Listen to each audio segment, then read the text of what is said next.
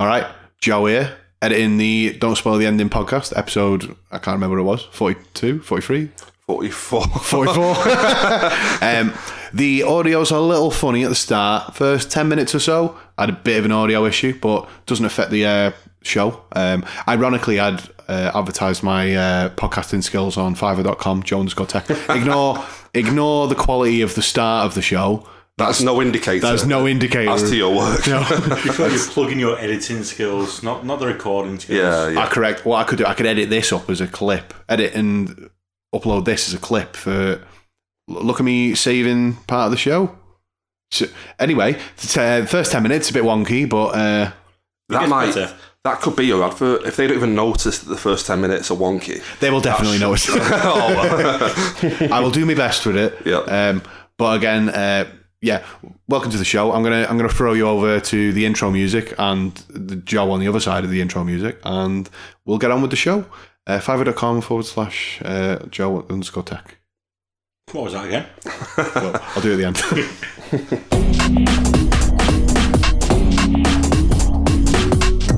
Hello and welcome to Don't Spoil the Ending, episode... I don't remember what it was. Is it 43? 39? 40, 44? 43? We did Red Dead last time. Oh, hold on. This is not professional. We're just all checking the episode number. Everyone slowly check your phone. I'm going to take a guess that it's episode 44. Could do like a Homer Simpson thing, being like, welcome to episode 44. Welcome to episode 44 of Don't Spoil the Ending. Good to see some of the lads. Yeah. What's your name again? My name's Joe. Hello. Who are you? My name is Stephen. It still is Stephen. It'll probably always be Stephen. Well, could change. And I'm John. So we're recording in what? Studio D? I think it is D now, isn't it? Yeah. So we're on a 2-mic setup. We're sharing mics, so quality's not going to be as good this week. Steve, I already can tell that you're speaking behind the microphone rather than into it. Well, I think it's because you pointed the microphone at yourself. Really. The lead singer usually gets the microphone. So again, I'll move that a bit. There we go. Live mixing. That's live mixing. Yeah.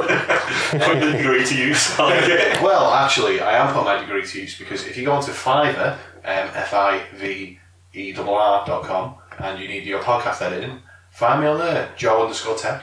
I will edit your podcast for a small amount of money. Nice one. Are you going to charge us? You're my first customer. You absolute chill. That's what I'm doing now, or at least that's part of what I'm doing. Yeah. I've only just set it up, so I've not had any orders yet. But if you want your podcast editing, Fiverr, I think it's /Joe_Tech. If it's not, just search for it. You can tell we're rustic, can't you? I don't know though, because that was a perfect accidental segue from me into that. It's alright. Perfect. Remember again, Fiverr.com, Joe_Tech. Just get a jingle playing every couple of minutes throughout the pod. That's all this week. I'll see you later. Yep. No, so we've not done a podcast in a long time now. So we've not done a Don't Spoil the Ending episode since I think it was the 24th of January 2019. Really? For a proper episode. What did we cover that time? Games we liked. Oh, was that our belief? Games of the Year episode, yeah. Yeah, a month after the end of 2018. Yeah. And we're doing a games episode. And here we are, Games You Like 2019. Yeah, obviously in the meantime we've done some Game of Thrones and some... that's all we did. Oh yeah, John, you've done a few at the movies. Yeah, I've done it with Sanders. I should mention that really, actually. Yeah. We recorded an episode with Sanders 3 months ago when he went travelling the world, and I've just not got around to editing it and putting the episode up. Return before you've edited that show up. Well, it's worth mentioning, James will be back in December, and we are planning on getting back on doing a podcast every few weeks kind of thing. But I will have his leaving episode up before he's back. So that will be up hopefully next week when we talked about True Romance. So the film or... both, just the concept of True Romance. But so the episode for that will be up, I believe, the week after this one. And then the way we're going, Sanders will probably be back the week after from his travels. Have a welcome back episode a week after you've released the leaving episode. Yeah. Should say, got no Nick today. Nick's not here. Yeah. Busy. Yeah, busy, I believe. Yep. No Sam. No Inman, he's not well. Had an operation. Yeah. On his nose. Not a nose job, but on his nose. Like, they've had to go into his nose. I don't know how much we'll actually really talk about that. I don't know. I like the phrase you had to go into his nose. That suggests to me like a sort of 50s B movie. They like miniaturised people into a submarine and shot it right up in there. I was thinking more that he's going through like the mummification process or something where they're sticking something up his nose to pull his brain out. With like I'm sure it's got a name for it, you know, the steel tweezer thing they use to pop up there. Steels one. Yeah. Yep. No Jono this week either. Yeah, but I was trying to convince him before. He was wavering a little bit. He nearly returned, but he will be back one day. Yeah. Oh, yeah. Not John on in a long time now. I think 2 years now. It's coming up to left the podcast. Almost, but my words, he will be back on. Will be back on soon. Yeah. Yep. But you mentioned Inman there. That's a good segue into my health issues. We were mentioning before, Inman's had some nose procedure. I think had his nose reduced or something. He has had I think cartilage taken out of his nose or something. I had something similar done when I was 15. I had my adenoids burnt out because I just couldn't breathe, kind of thing. And it took me a month to recover from that. So Inman sounds a lot more in depth. So what was that actress who lost the septum from cocaine? Oh, Daniela Westbrook. Did you consider that as a young boy? Get a new septum. But yeah, I've been quite ill the last few months. I have, I'm sorry to just. No, you're okay. Yeah. Your moment. I lost my voice for 3 months this year. Yeah. I've been alright, to be honest. You can carry the torch for the podcast, whatever. I literally couldn't speak for 3 months. I had no voice. Well, I think I might have caught that cough off you, that weird cough that you had or something. I think you did. Because I had a really bad cough for ages, to the point where I thought I was dying and I went to the hospital. You've got to stop smoking the crack cocaine. Well, it doesn't help, does it? The crack cocaine. especially during the pod as well. I've got to cut down on that. Yeah. But yeah, went to the hospital, had a lung X-ray, but everything was fine. So still here. Yeah, I'm still here for now. Yeah. So. Great. Well, how are you guys? Should say as well, I've not really seen the two of you very often recently. I've moved job locations, so yeah. not in the same room anymore. Yep. That's not the great betrayal, as we're getting to calling it. So yeah, it's nice to have you both. Yeah, go see you again. Yeah. In the studio. And it is worth mentioning, we'll see you again on Saturday for the poker night. Yeah, I am currently. I'm not the current reigning champion. You're definitely not that, no. Definitely not that. Jono is, isn't he? Jono is the current. He finally won a poker night, yeah. Yeah, my streak is over. Yeah, I am going to get it back though. I am skint. Yeah, you were mentioning before you need to win this time. I need the money. Yeah. I need the crack cocaine. I feel like the added pressure is not going to help you. No, it didn't help the last time either. So I said this to Luke in Wales the other day. He walked past, he was like, "Oh, you ready for poker?" I was like, "I'm skint, mate. I need the money." And he said, "You said that last time." And I was like, "Yes." This time, you really need it. I really need the money. Fiverr.com, Joe_Keck. Should we? Anyone got anything else before we move on to our subject? I'm all caught up, I think. I'm quite excited because I'm off to America soon. Go next week. Oh, why? Yeah, jet off to Florida again. Star Wars World is open, so that's a big thing. I'm very excited for that. Hopefully, I'll build a lightsaber. Spend a lot of money doing so. And then I'll run away to the wild to Florida. My lightsaber, and that'll be my life. So you're going to build a lightsaber? Yeah, I'm gonna try and build a lightsaber. I didn't have you down as a virgin. Well, that's because I like we spent together. Oh no. That should be good, Steve. Just to mention, Joe, if you do want anything from Florida, Steve's agreed to FaceTime as well as shopping. He'll just walk the aisles, showing you anything you want, he'll pick up for you. No, that's absolutely true. At no cost. At no cost. About 5,000% is what I've been quoting. Right. Actually, I should mention I've been playing online poker quite a bit. Had a few big wins. Yeah, you've gotten somewhat okay in poker. Biggest win I had was £100, which was pretty good. How much did you put in? I'm not gonna lie, I'm not breaking even. The answer to that question is always, yeah, I'm still down. I'm probably about 10 or 20 quid down overall, I think, but... You showed that moment of £100 win. Yeah, I'm enjoying it, you know. Well, we've talked about this with the whole being down, and in reference to like video games, which I'm sure is something we'll get onto later, is the whole, how much is your enjoyment and time worth? So is the amount of time that you've put into the online poker worth 20 quid? And yeah, it's like, I had a couple of months play out of it kind of thing, so yeah. Games then? We played anything interesting recently, guys?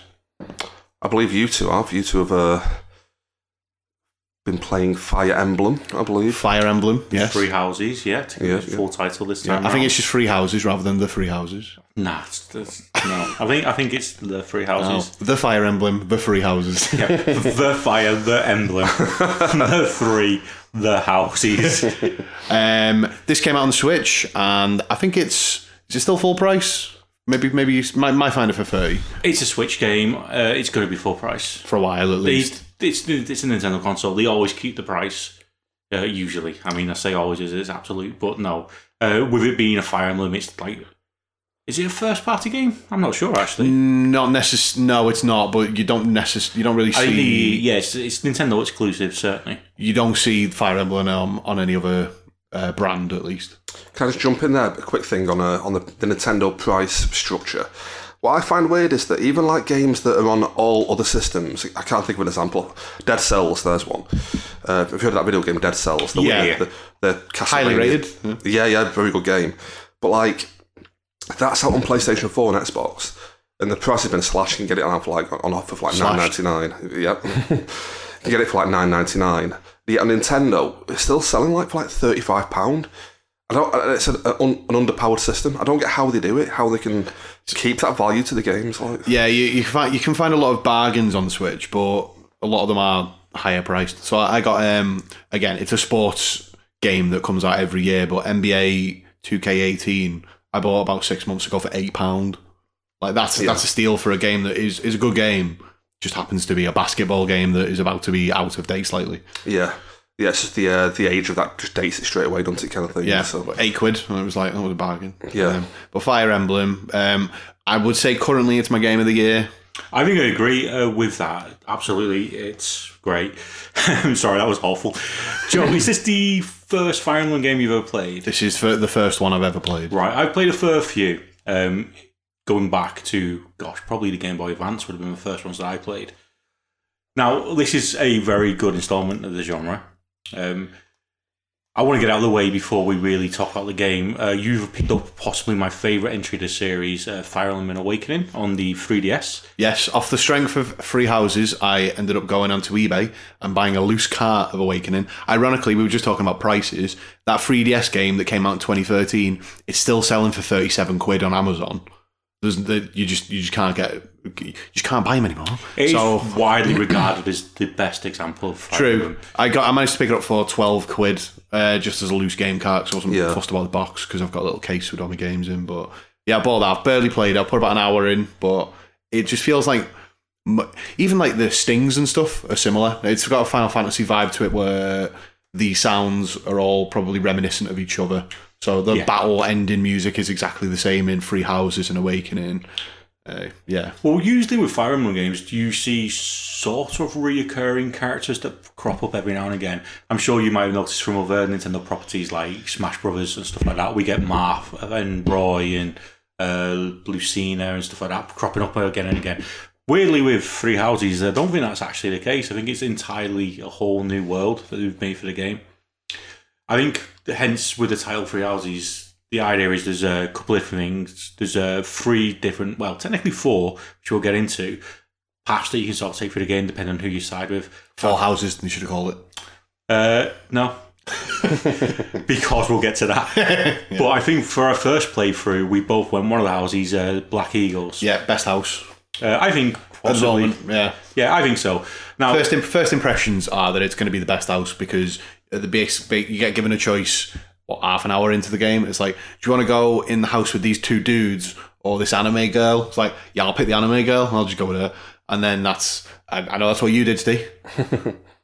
Just me. So we both joined the Black Eagles. That's correct. I've completed the game. Steve, you're not far from the end.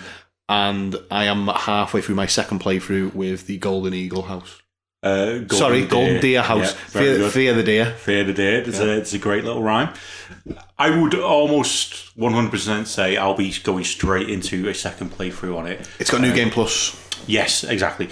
So I'll probably be playing that, and I'll probably go Blue Lions because we've both done Black Eagles. You're doing the Golden Deers. I'm saving the Blue Lions one because I've got more hope that that'll be a better story than than the Golden Deers, which is good up to now, but I reckon there's more potential with the Blue Dimitri house. Yes. So with the Black Eagles, the boss of the house, shall we say, Endelgard? I mean, is it Endelgard? Edelgard. You said you were in the Black Eagle house, Hasty. Well, we'll get to this because the basic storyline of the game is she's not happy with the current structure of the world. How is she, Joe? Well, the funny thing about the game is that we both chose you've got the three houses. One's the religious one. One's the ragtag group of houses that have came together, and then one is supposed to be like the evil political house. We've both ended up with the evil political house. Yes, the best house, which I think is the best house. It's definitely we'll come on to it in a minute, but the characters in that game are the only reason I love it. I think the story is secondary for me in the game. It's more about the interactions between all the characters and all the different combinations you can get.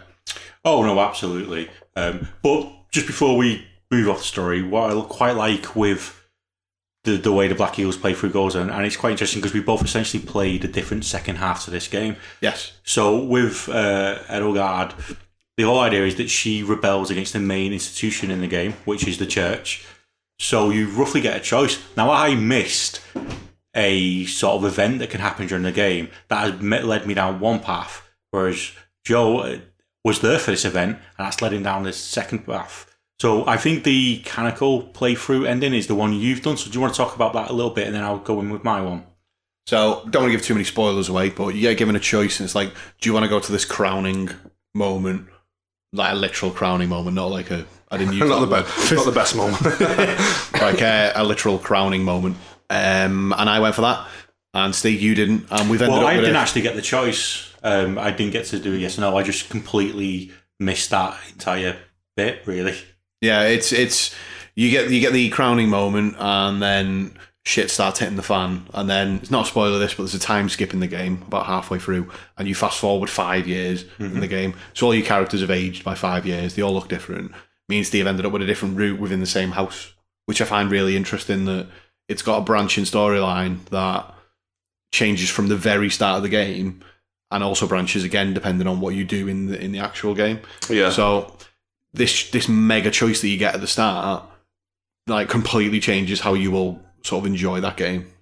Absolutely. But what I really like about it is, obviously, from the outset, we've both gone the same house.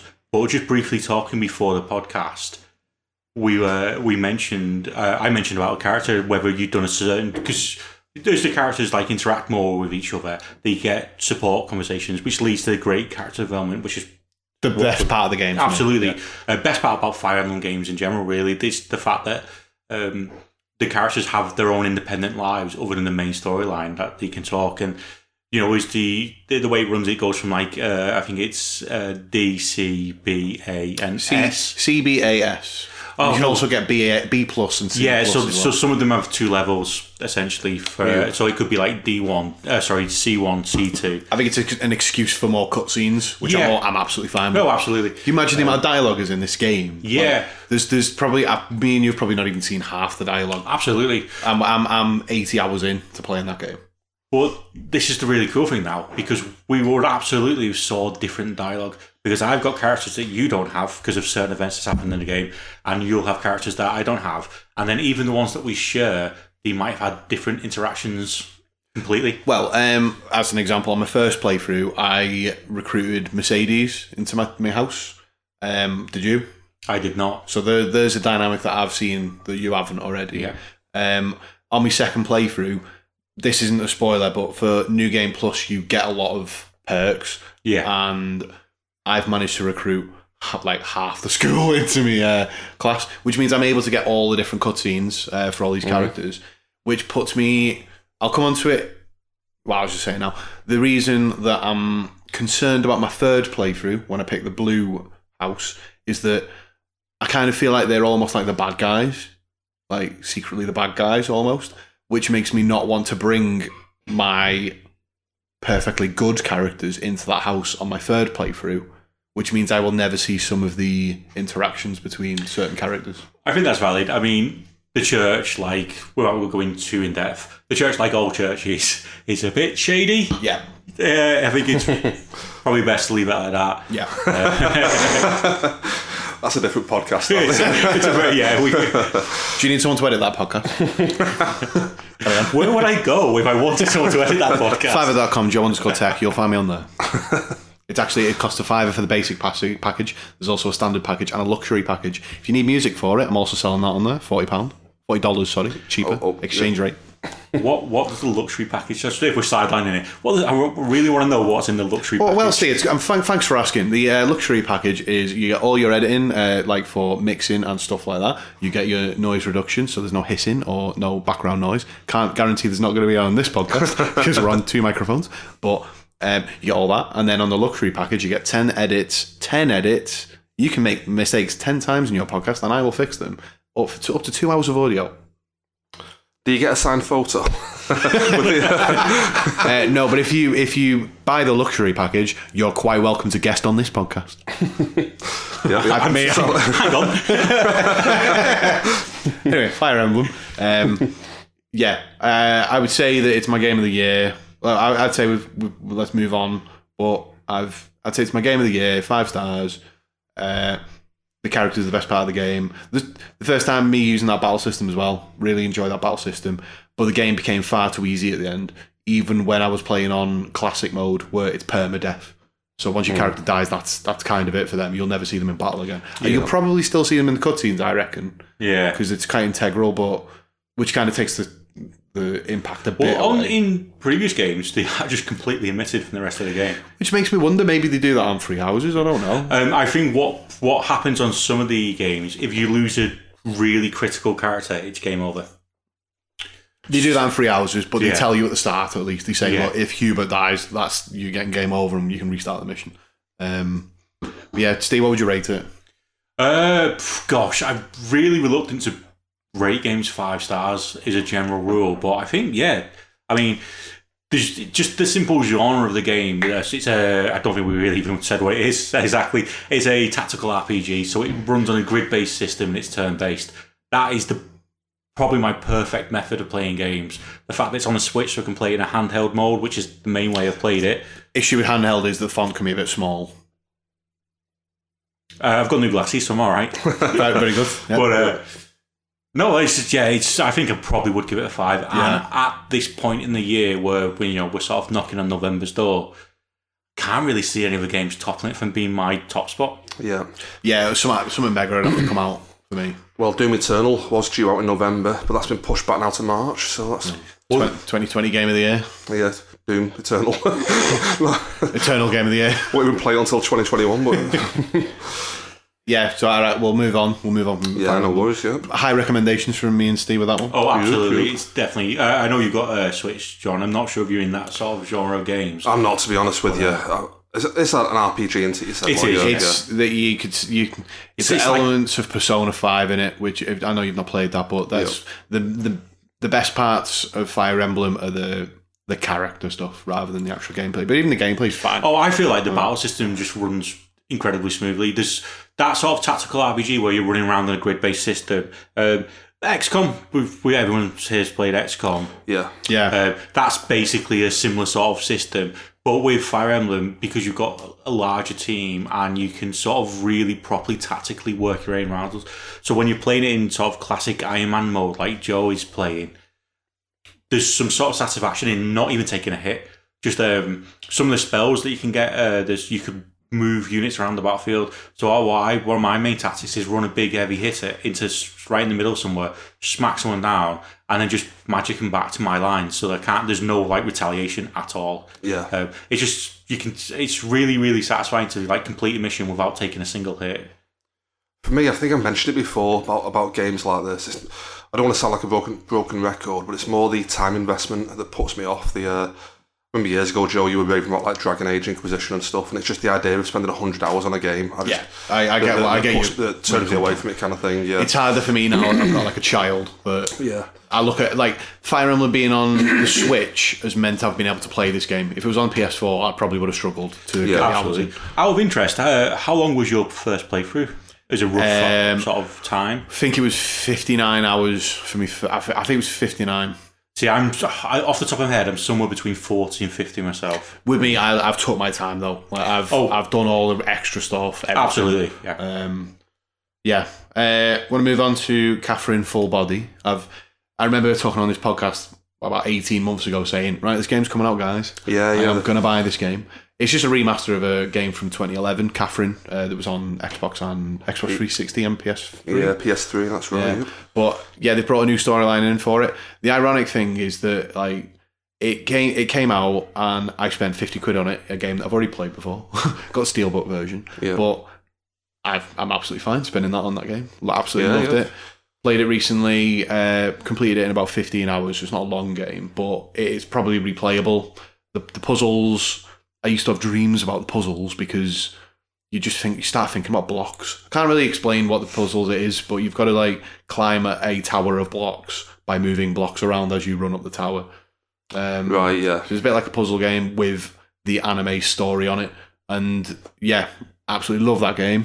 I know we just said about giving 5 stars to games. That's a 5-star game for me, but I've been waiting for it for about 2 years. Yeah. I mean, I've certainly talked about it with you, and it is a game that I've always been interested in playing, but it's just one of those that I've just never got around to or never had a chance to pick up. It's been on like, well, not a pile of shame because I don't own it, but like a list of shame for quite a long time now. Yeah, really. It's a fantastic game. It's so good. The only thing is for me, I've actually got it on PS3. They gave it away like... it was on PSN a while ago. Yeah, that was how I first played it. Was it really? About 3 or 4 years ago or something. Gave away for free as the PS Plus Game of the Month, and it's just there in my queue, just never played it kind of thing. Yeah, I know you're not into your anime route, John, but you might be into the puzzle element. I mean, I definitely want to give it a go. It's a choice-based... There's loads of different endings, and the idea is that you make choices in the story mode. And you do, again, it's got elements of Persona in it, and I suppose Fire Emblem, where you're at a bar and you can press square to drink a beer, and then you can go walk around, and you've got to you'll start noticing that you're seeing the people in the bar in your dream. You have the puzzle is in your dream. Yeah. Every time you go to sleep, you see the puzzle, and you start noticing that there are people in the bar that they'll have like a red tie or something, and then you'll see like a sheep in the dream, and it'll have a red tie. And you'll notice it's that guy, and you start talking to him. Yeah. The idea, I'm pretty sure the idea is that you can save them all by like talking to them and like helping them out. But if you were to ignore them, they die, and then they die in the game, and then they come up on the news report saying, "Oh, such and such has died." But it's basically about a relationship, and then you find yourself cheating on Catherine with someone else called Catherine, who's a bit of a tart. And then that's the premise of the story, but it's really I loved it. I remember hearing about it when it came out, like, and it was dead well received.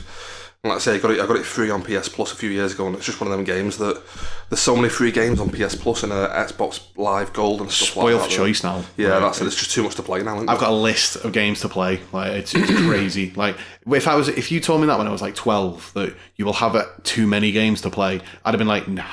Oh no! Well, both me and John, being Xbox boys for life, we both got Game Pass, and there's like 200 games on Game Pass, and then and they constantly rotate as well. They constantly rotate, and it's not even just like old games. Like Gears of War 5, a brand new AAA title, which is it's not really worth talking about. Both me and John have played it, but we've not really gone too far into it, so it's not really worth going into details. But that was released onto Game Pass. Yeah. Which is mental. But like, that's a brand new top tier game straight for free. No worries about it, you know. That should cost £50 and just Big Mike's got your back. It's good. I've got 2 more games to cover, both very short games. Donut County, which I picked up for £7 on the Switch store, about a 2.5 hour game. You just control a hole that were like, it's like Katamari, if you've ever played that or ever seen that, where you start off as like a small hole in the ground and then you move the hole around and start engulfing stuff. Like you start off engulfing plants and then you start like sucking people down into the earth and stuff. So it's quite a fun little game. It's got a nice aesthetic to it. I remember hearing, maybe it was you heard about it from, to be honest, but I do remember hearing about it a while ago. It's a fun little game, just a very short 2 hour game. And I bought for £10 on release day. Never buy games on release day, me, but Untitled Goose Game. That's an absolute joy. Sounds good. Yeah, I've heard a lot about this game. It's literally got a button where if you press Y, you honk at people. It's fantastic. If you hold down the R button, you start flapping your wings. It's brilliant. It's an idea where you're just a nuisance walking around a very English little village. So, like, it sounds daft, but you'll see a bin, and it'll be a bin that you've seen 1,000 times in your life, where it's like the black one with a little gold rim on it. Or you'll see like a phone box. It's very English, but you just get these tasks and you have to go do them and just cause havoc. So there's one where there's a vase in someone's garden. And it's like, oh, you've got to break the vase. So obviously you go nick it and you drop it and it doesn't break. So you're like, got to think about this. So you got to nick it, take it into the next door neighbour's garden, because whatever he finds in his garden that isn't his, he chucks over the fence. So the idea is you drop the vase near him so he sees it and he's like, what the fuck is this? So he picks the vase up, throws it over the fence, and then it smashes. Yeah. And then the woman whose vase it is comes out and she's just like, what the fuck are you doing? It's just a game like that. It's a very fun little game. Sounds a bit like a more refined... oh my god, what's that goat game called? Goat Simulator. Goat Simulator. Yeah, it's the aesthetic for Goose Game. Like, it's just great. It's just really simple. About 4 hour game. There was a moment in it where I was like, oh shit, that's amazing. You know, where you have like that, not an epiphany moment, because it wasn't so much an epiphany moment, but there was a little reveal in there. Nothing story related at all. Yeah. But I saw it and I was like, oh shit, that's really cool. Like, so I really enjoyed that game. It's getting mostly good reviews, but I've heard some people give it slightly lower reviews, saying that it's too hard and stuff. Yeah. I think, like, you're struggling with that game. Like, yeah, then have a word with yourself. Yeah, it's kind of like, it's just intuitive. Like, it's like, oh, you've got to steal, like, the farm. You got to make the farmer put on his other hat. So what you do is, if you steal his rose, he has to go replant it. So he gets on his hands and knees. So when he's on his hands and knees, you can nick his hat and run away with it. Yeah. Stick it in the lake or whatever you want. And then he has to whilst he's got no hat, he walks over to his shed, puts his other one on, and then you've done that objective. So it's just stuff like that. It's really intuitive. I showed Sam it.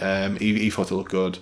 But yeah, I really recommend that. It's a very short game to spend what I think retail price is $12.50 on it now, around that price. I got it for a tenner, loved it. I think retail price is like £17. Oh, is it? Yeah, yeah. I might have got it for a bit. I got it for 25. I think it was about £12 on release when it came out. It was on for like 25% discount. But it topped the charts for the Switch.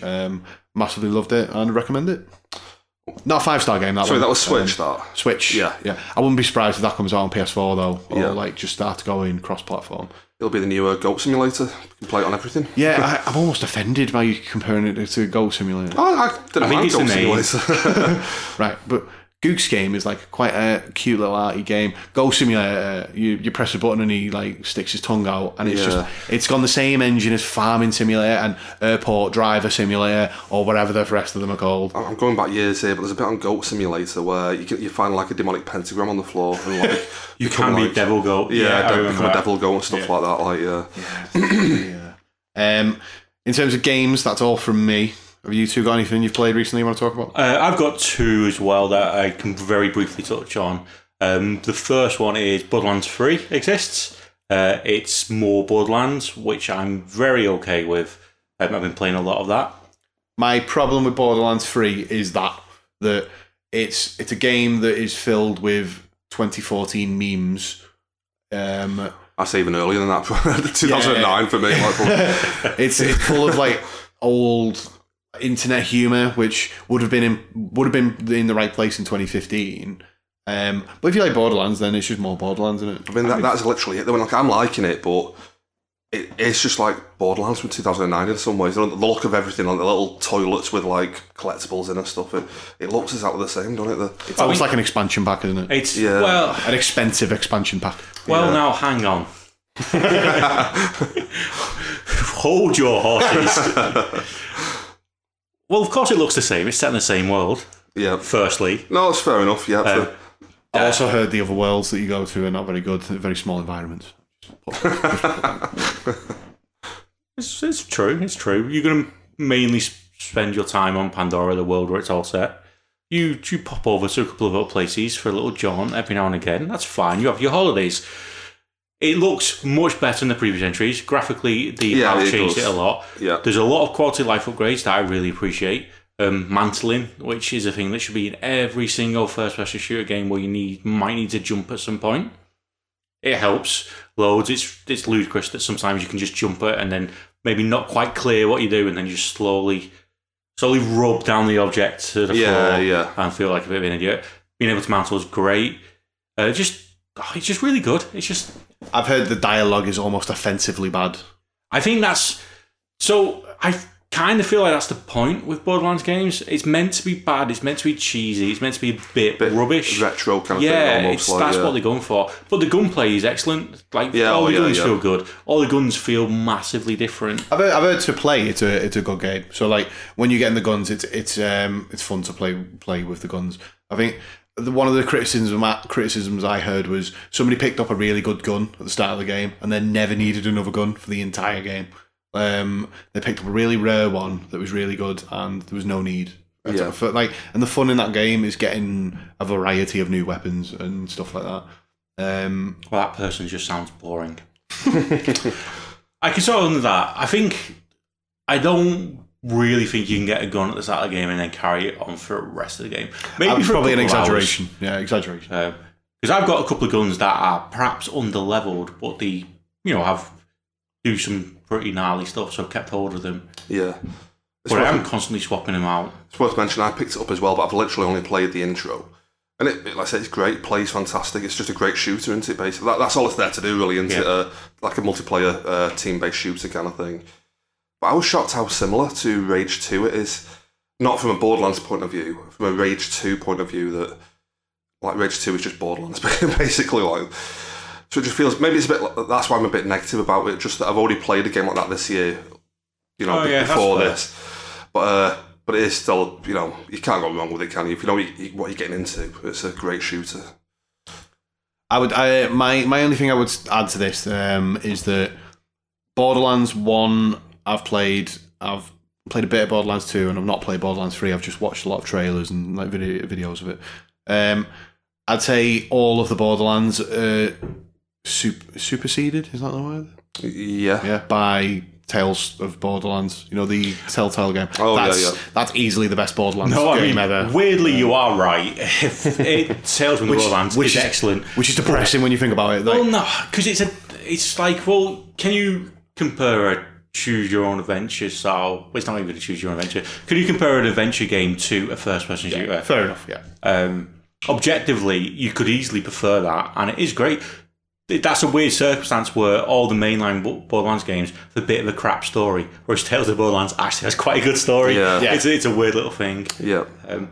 As for marking it, John, you've not played it that much, so I don't suppose you'd really have a score for it. Literally the intro. The intro was good. I would give it like a sort of a high 3. I'm under no illusions that it's the best game ever, but I really like playing it. So yeah, like maybe edging just shy of a 4. Other than that, there's only really one game that I've been playing, and that is Mutant Year Zero Road to Eden. I don't know if you've heard of this? I've heard of this one. I've heard of it. So it is available, I believe, on all 3 consoles. Apparently it runs awfully on the Switch, so I'd advise against that.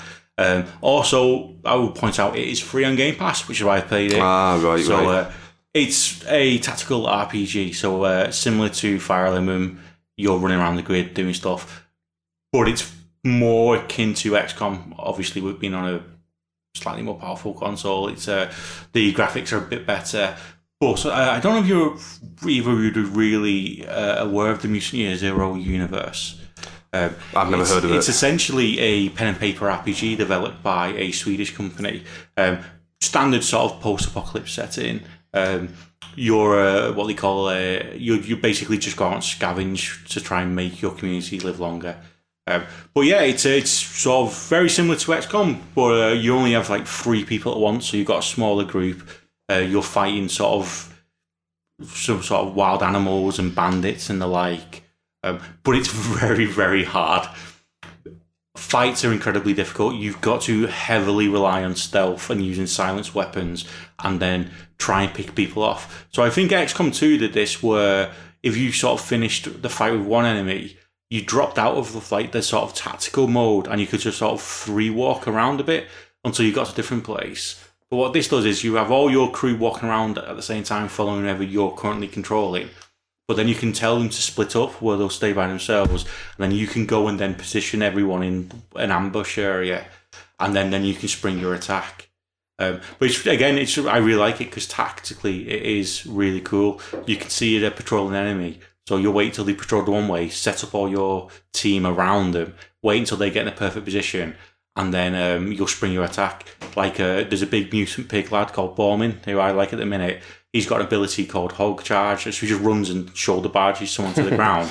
So my current technique is to try and isolate someone, shoulder charge them to the ground, which counts as a silent attack, and have someone with a silenced pistol walk up and just double tap him in the head. Again, tactical RPGs are just like a perfect little thing for me. Yeah. So I've been loving it because of that. I could see it being a bit frustrating to a lot of people just because the difficulty level is so bad. And unlike, say, XCOM, where if your team die, it's a nightmare, but it's not the end of the world, this you're screwed because you've got such a small pool to recruit from.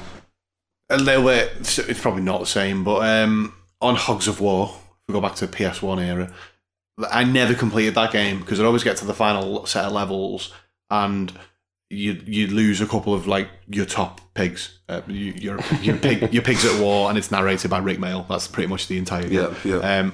But as soon as you lost a couple of good ones, like there was no chance you were going to get through that game because it just got far too hard doing it with like low leveled pigs.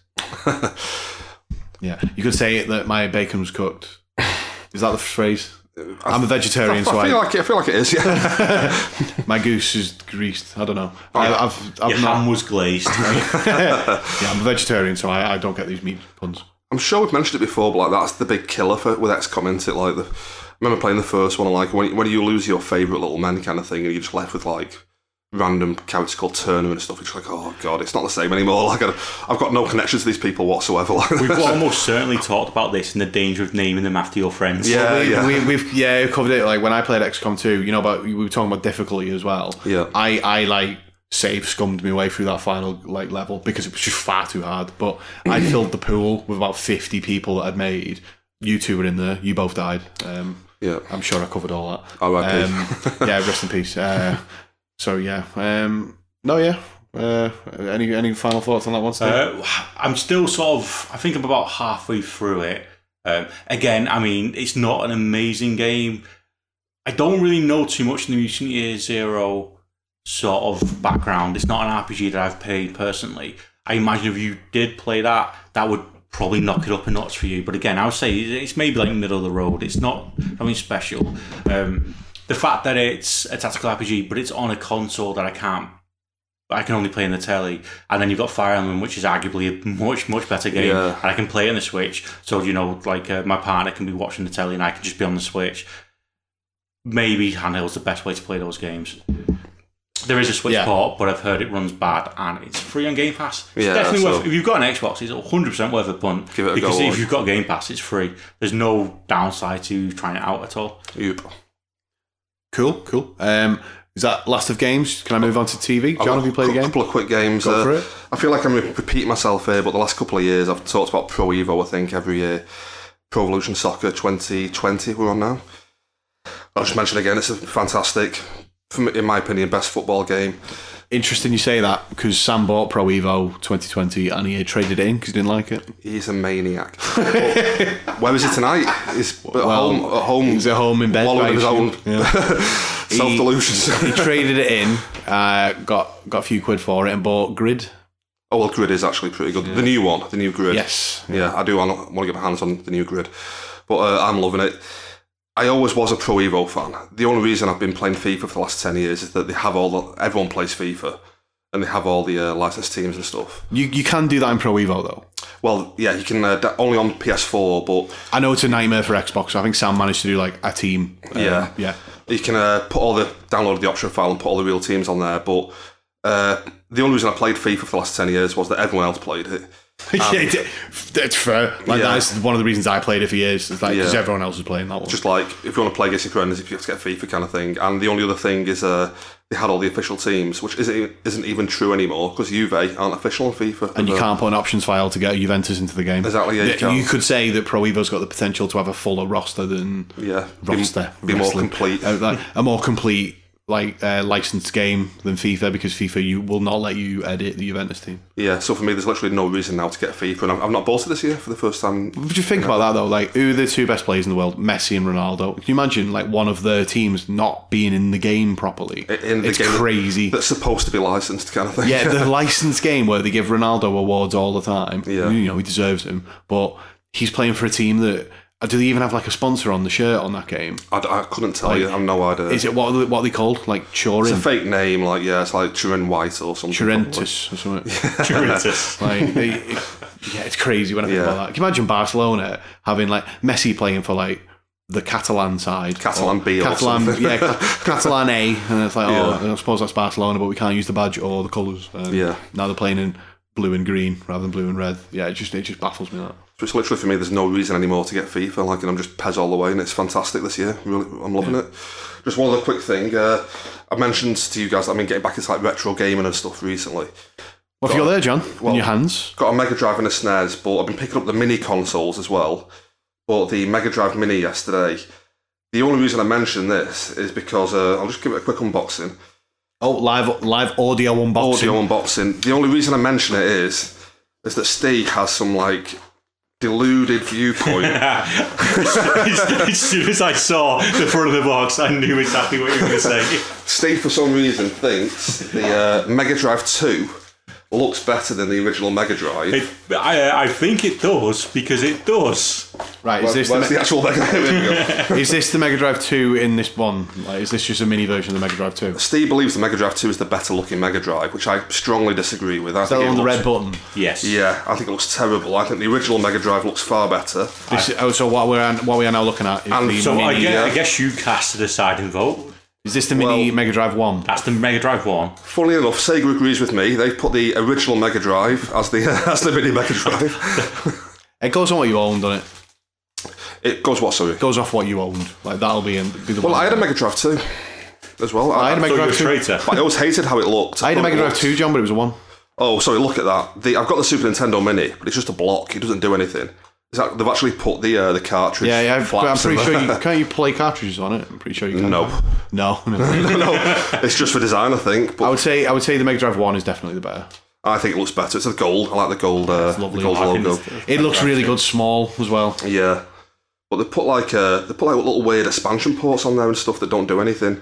I heard a volume button that doesn't do anything, but I just like the fact they've put it on there. I didn't hear the best. Oh no, I'm getting mixed up. It was the mini PS1 got slated. The Mega Drive is fine. Yeah.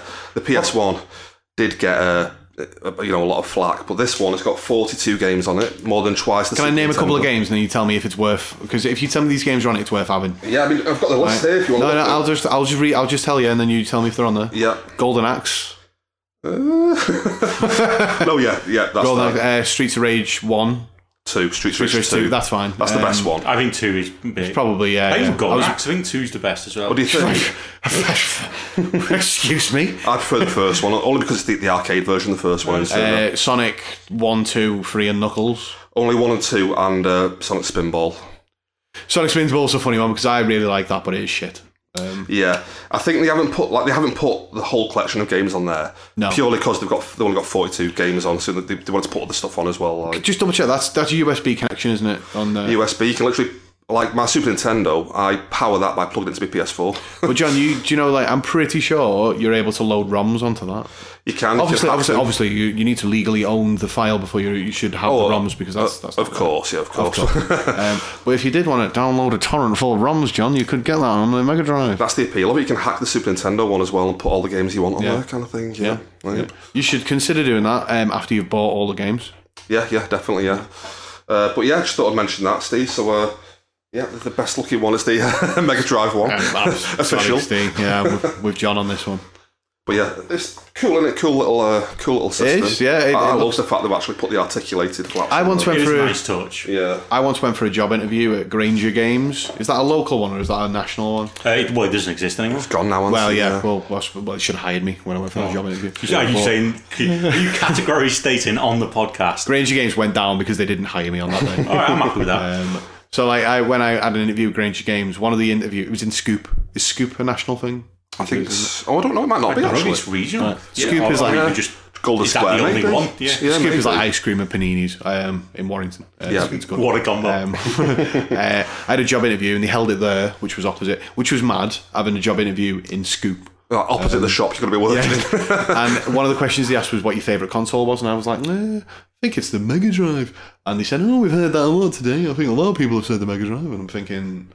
These people don't know what they're talking about. Like, I played the Mega Drive a lot. Well, you didn't get the job, Joe. So if you'd have, well, this is if you'd have said Dreamcast, you'd have got the job. I should have said something like a bit millennial, like Dreamcast. And go, I love Sonic Adventure on the Dreamcast. Oh no, hang on. Have you ever played Sonic Adventure? Is a great game. Yeah. I love Tokyo Highway, the bus simulator game that came out on Dreamcast. Yeah, that was good. Cheers for that. Oh, the bus simulator game is actually pretty cool on the Dreamcast. I'll be honest, I did enjoy that bus simulator game. Yeah. The Dreamcast, well good. Yeah, it's great, isn't it? Finished with games.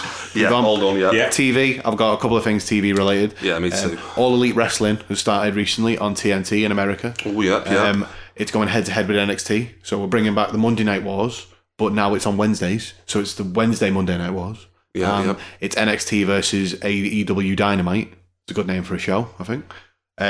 It's fine. There's finally competition for WWE in the wrestling world. I've got a clip I'm going to show you. I can't show the listeners because it's an audio format. That's right, yeah. I just wanted to show... We're not being visually... We're not being recorded. I dressed up for it. I just wanted to show you a short clip from one of the recent pay-per-views. They've got a wrestler on there called Darby Allin, who is also a professional skateboarder. Quite a good mix. Sort of extreme wrestler and also skateboarder. I've not showed you this already, but I'm just going to play this clip over here. So he's holding a skateboard. It's a couple of people with it. He then gets onto the top rope. By the way, this skateboarder's got pins on the bottom of it, and he all leads onto the back of the guy and leaves all the pins in his back. Yeah. He didn't win, but I like it. It's quite a good idea, that one, because you can see it there if you look at the skateboard there. It's not the best for an audio podcast, but see all the pins there. Yeah, I see them. All the pins there. Ah, yeah. Very good. So I would recommend watching that. I've watched every episode up to now. It's been 3 weeks of it.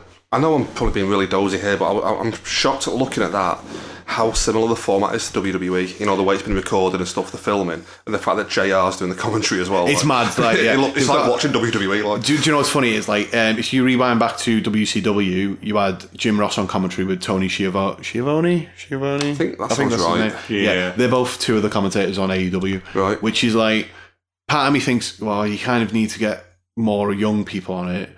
But then the other side of me is like, no, this is really cool. Yeah, I think they're being clever there. It's a bit like how WCW just took all the old guys from WWF back in the day. It worked for them, didn't it? What they've managed to do is take the old people that matter. They didn't just sign up that's 100% it. It's like if you think back to glory days of WWF, let's be honest, you're going to think, who was commentating? And it's JR, isn't it? Yeah, 100%. Yeah. The main people in AEW, you've got Cody Rhodes, who obviously runs it. The Young Bucks, biggest tag team in the world. Even before AEW started, they were the most popular. Kenny Omega, the best wrestler in the world, without doubt, I would say at this point. You've got Jon Moxley in there, formerly Dean Ambrose. Yeah. He's gotten huge since he moved, not physically, but he's metaphorically huge. Has he stopped doing that stupid stepping in a turnbuckle thing? Because if he has, I might be okay with liking Well, he was the New Japan United States champion until recently, but there's been a recent typhoon, and it's in New Japan's rules that if you can't attend the show, they'll strip you of the belt. So doesn't matter about storyline. It's like if you can't make the event, and he couldn't make the event, they stripped the belt off him. That is harsh. Yeah, it's crazy because he'd been undefeated up to that point for at least in title matches. So what you're saying is God himself has stepped in to strip him of the belt and said, "No, we can't have Jon Moxley as champ anymore." But it's really good. I'm really enjoying it. It's got characters in it. It feels like if you imagine like the best parts of wrestling now. Oh, I should say Jericho's the champion at the moment as well. Okay. Who is like if you're gonna put the belt on someone to give your company a boost, recognition. It's like you put it on Chris Jericho, who's like one of the best ever. I would say. I love Chris Jericho in a minute because he's done the weird sort of reverse route where he was huge in like WWE, WWF, and then from there went on the indie circuit. Yeah, whereas normally you'd expect it to be the other way around. He did a couple of matches in New Japan as well, and then ended up in AEW. And yeah, it's for a wrestling fan, it's a massive breath of fresh air. It's rated 15. So you've got a bit more edge to it. Yeah, you've not got that cutting away at crucial moments. No, we had an unprotected chair shot head to the head, which went wrong. Which they've said, we're not going to do that again. It left Cody Rhodes on the floor, covered in blood. So it was like they gimmicked the chair so that it was like a really thin tray, but they ended up. He hit him so hard that it wrapped around his head and like cut him right open at the back of his head. Yeah. So they decided not to do that again. Well, I could probably sound a bit bloodthirsty here, but that's the kind of thing I want. I agree. I want to go off what you guys have been telling me for the last few years about how like WWE's been scaling that kind of thing back. I believe you can't even do pile drivers in WWE now. No, and I'll give you an example. I watched last night's AEW Wednesday Night Dynamite. Christopher Daniels, do you know him, Steve? I know him from. Was he Ring of Honor? Is it the Fallen Angel? Yeah. So he was in like TNA and stuff, and on the Indies. Ring of Honor. I can't say that phrase for some reason. Ring of Honor is where I saw him back in the day. He was huge on the. For example, you mentioned pile drivers. At the start of the show last night, he took a packaged pile driver to the ramp, and it did look a bit nasty. I was like, that's probably a bit much. He took that from Pentagon, who was the top Mexican guy until recently. Probably still is one of the biggest names in Mexico. He signed to the roster. But yeah, that just happened at the start of the show, and then they played out the injury and said, he's injured, so he can't play. He can't wrestle. Can't come out now. That's it. They had to like substitute him out for someone else. But it was interesting because you don't see that sort of shit in WWE at the moment. In WWE, you've got Seth Rollins and Bray Wyatt. Bray Wyatt's the only good thing in WWE at the moment. Having a match that was so badly received that Seth Rollins has more or less had to turn heel because all the fans hate him, and he's supposed to be the face champion. Bray Wyatt's getting cheered, a man with a mask on who is supposed to be like a nightmare. Yeah. And yet the fans are behind him. The fans are behind him demolishing Seth Rollins. And that's the only good thing about that entire show is Bray Wyatt. Like on that, I love the fact, how old is Vince now? 75 or something. He must be getting up there. I think he's transcended age now. He's taken so many steroids that he's more steroid than man. He's now a mythical being. He's doing the XFL as well. Yeah, doing the XFL. But I love the fact he's got up to that age of 75, and he must have thought that I've conquered it. I've conquered the wrestling scene, and this has cropped up now, and he's got a challenge again at the age of 75. He might be loving it for all I know. He might be thinking, he loves a challenge kind of thing, but just the fact that he's getting to the end of his life, and it's like another one comes on. I've got to beat these people now as well. They started counter-programming NXT to run at the exact same time as them, which is interesting for the fans. Do you know what I mean? Definitely. But they put that on as if to say, right, we're just going to mop the floor with them in the ratings because we're WWE and they're just some upstart on TNT. Which is ironically they're on Times Warner now, which is where WCW used to be, right? With billionaire Ted Turner. Ted Turner. Yeah. So they were that was his old thing, and obviously Ted Turner's probably he'd be quite happy that they've got wrestling back on the network because he is a fan of wrestling. Yeah. But they counter-programmed NXT to beat them in the ratings, and then they got absolutely trounced in the ratings. They got less than half of the key demographic of male 18 to 49, less than half the share. That's getting absolutely demolished. Yeah. By what they consider an upstart, brand kind of thing. Coming out and just starting out. I think WWE got so complacent because TNA was never really a proper competitor. It was never really, even with all the money behind it when it first started, it just never sort of properly challenged them. So they've had, 15 years almost, just unopposed. Yeah, pretty much. The interesting thing about TNA, when I know these days it's Impact, but TNA, whilst it was still called TNA, ran longer than WCW. That's how long TNA was. Oh, really? It started out in like 2003. That's funny. It doesn't feel that way, does it? No, because it got a bit more popular around 2008, and then the peak was like 2010 with the Aces and Eights, which was like Bully Ray or Bubba Ray Dudley's like proper start into being like really good, and then it kind of just all petered out and went to shit again, where they had like Tito Ortiz and stuff coming out with this like really awkward, when you cross your arms, try and look hard. Like, I suppose that's what people do. But he did that and it looked really, really awkward. And it was like, that's just Tito Ortiz. He's like 5 years out of the MMA game. Yeah. It's just didn't work. Kind of thing. Shite. And then they hit that peak and just couldn't follow it up. They pissed it all away, lost all the fans, stopped going. And at the moment, Ring of Honor looks like it's about to die. Or at least they've got half the base they used to have of fans. But that's a bit of a warning shot though for AEW in terms of like WCW did that. They peaked in like 98 or something. They got massive, didn't they? And they were beating WWF. But again, they just couldn't follow it up. And again, there's a good book by Brian Alvarez, which is called The Death of WCW, The Death of WCW, which chronicles why and stuff.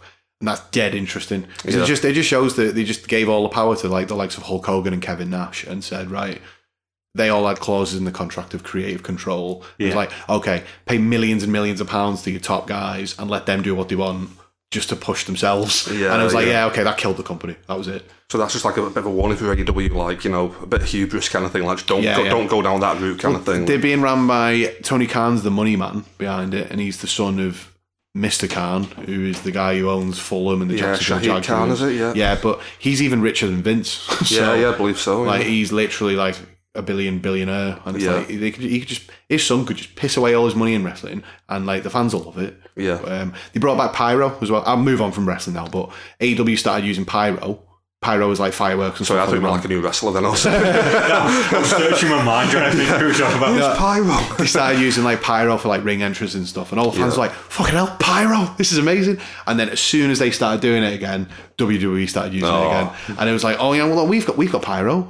It's just, I could go into it for hours. It's so like interesting. But like this is the thing that like, I know I'm stating the obvious here, but like you need competition in anything. Like it brings the best out of both, like that kind of thing. And which is what I was worried about with them. WWE getting complacent. Yeah, exactly. Yeah, they just kind of tail off. But like now they've got a competitor there. Just little things like that. Like they will push each other to get better. Kind of thing. Even like in recent memory, think like say 3-4 years ago, how good NXT was. And then, it was great. And then they just everything that made NXT good, put them into the main roster. And most of them just didn't do anything until petered out and died. And then they just had nothing left in NXT.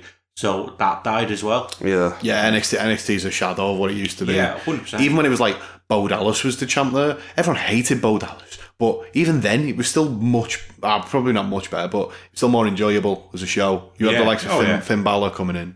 Yeah.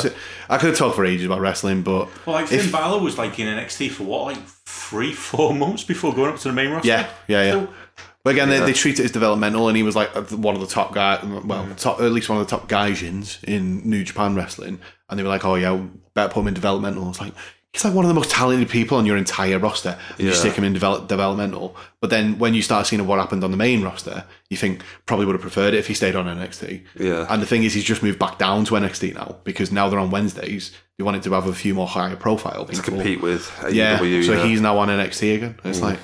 It's like, a weird setup. That it's odd, but if you two ever get on to watching AEW or pay per view or that, we might do some. I definitely want to watch it. It's just like a literally time thing at the moment. Because I think I mentioned that NFL's back on now, so my Sundays are taken up with NFL kind of thing. So it's on ITV4, I think. AEW. I think every week.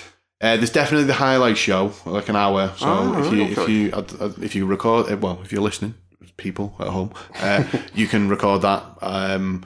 Can't remember if they're bringing a full live broadcast out, but there's definitely a tape delay version. Yeah, but it's just on ITV. Well, when they did the recent, I say recent, pay-per-view, the pay-per-view a while ago, ITV that was box office. Which ITV box office. Mental. It's had 3 or 4 pay-per-views in its entire 10 years. Yeah, it's a weird like boxing matches. Because I logged into it. But I did watch the pre-show. That was on just ITV4, like straight. So I did watch that and I enjoyed it. Yeah. Because I think it had a battle royal to end it, which was pretty nifty.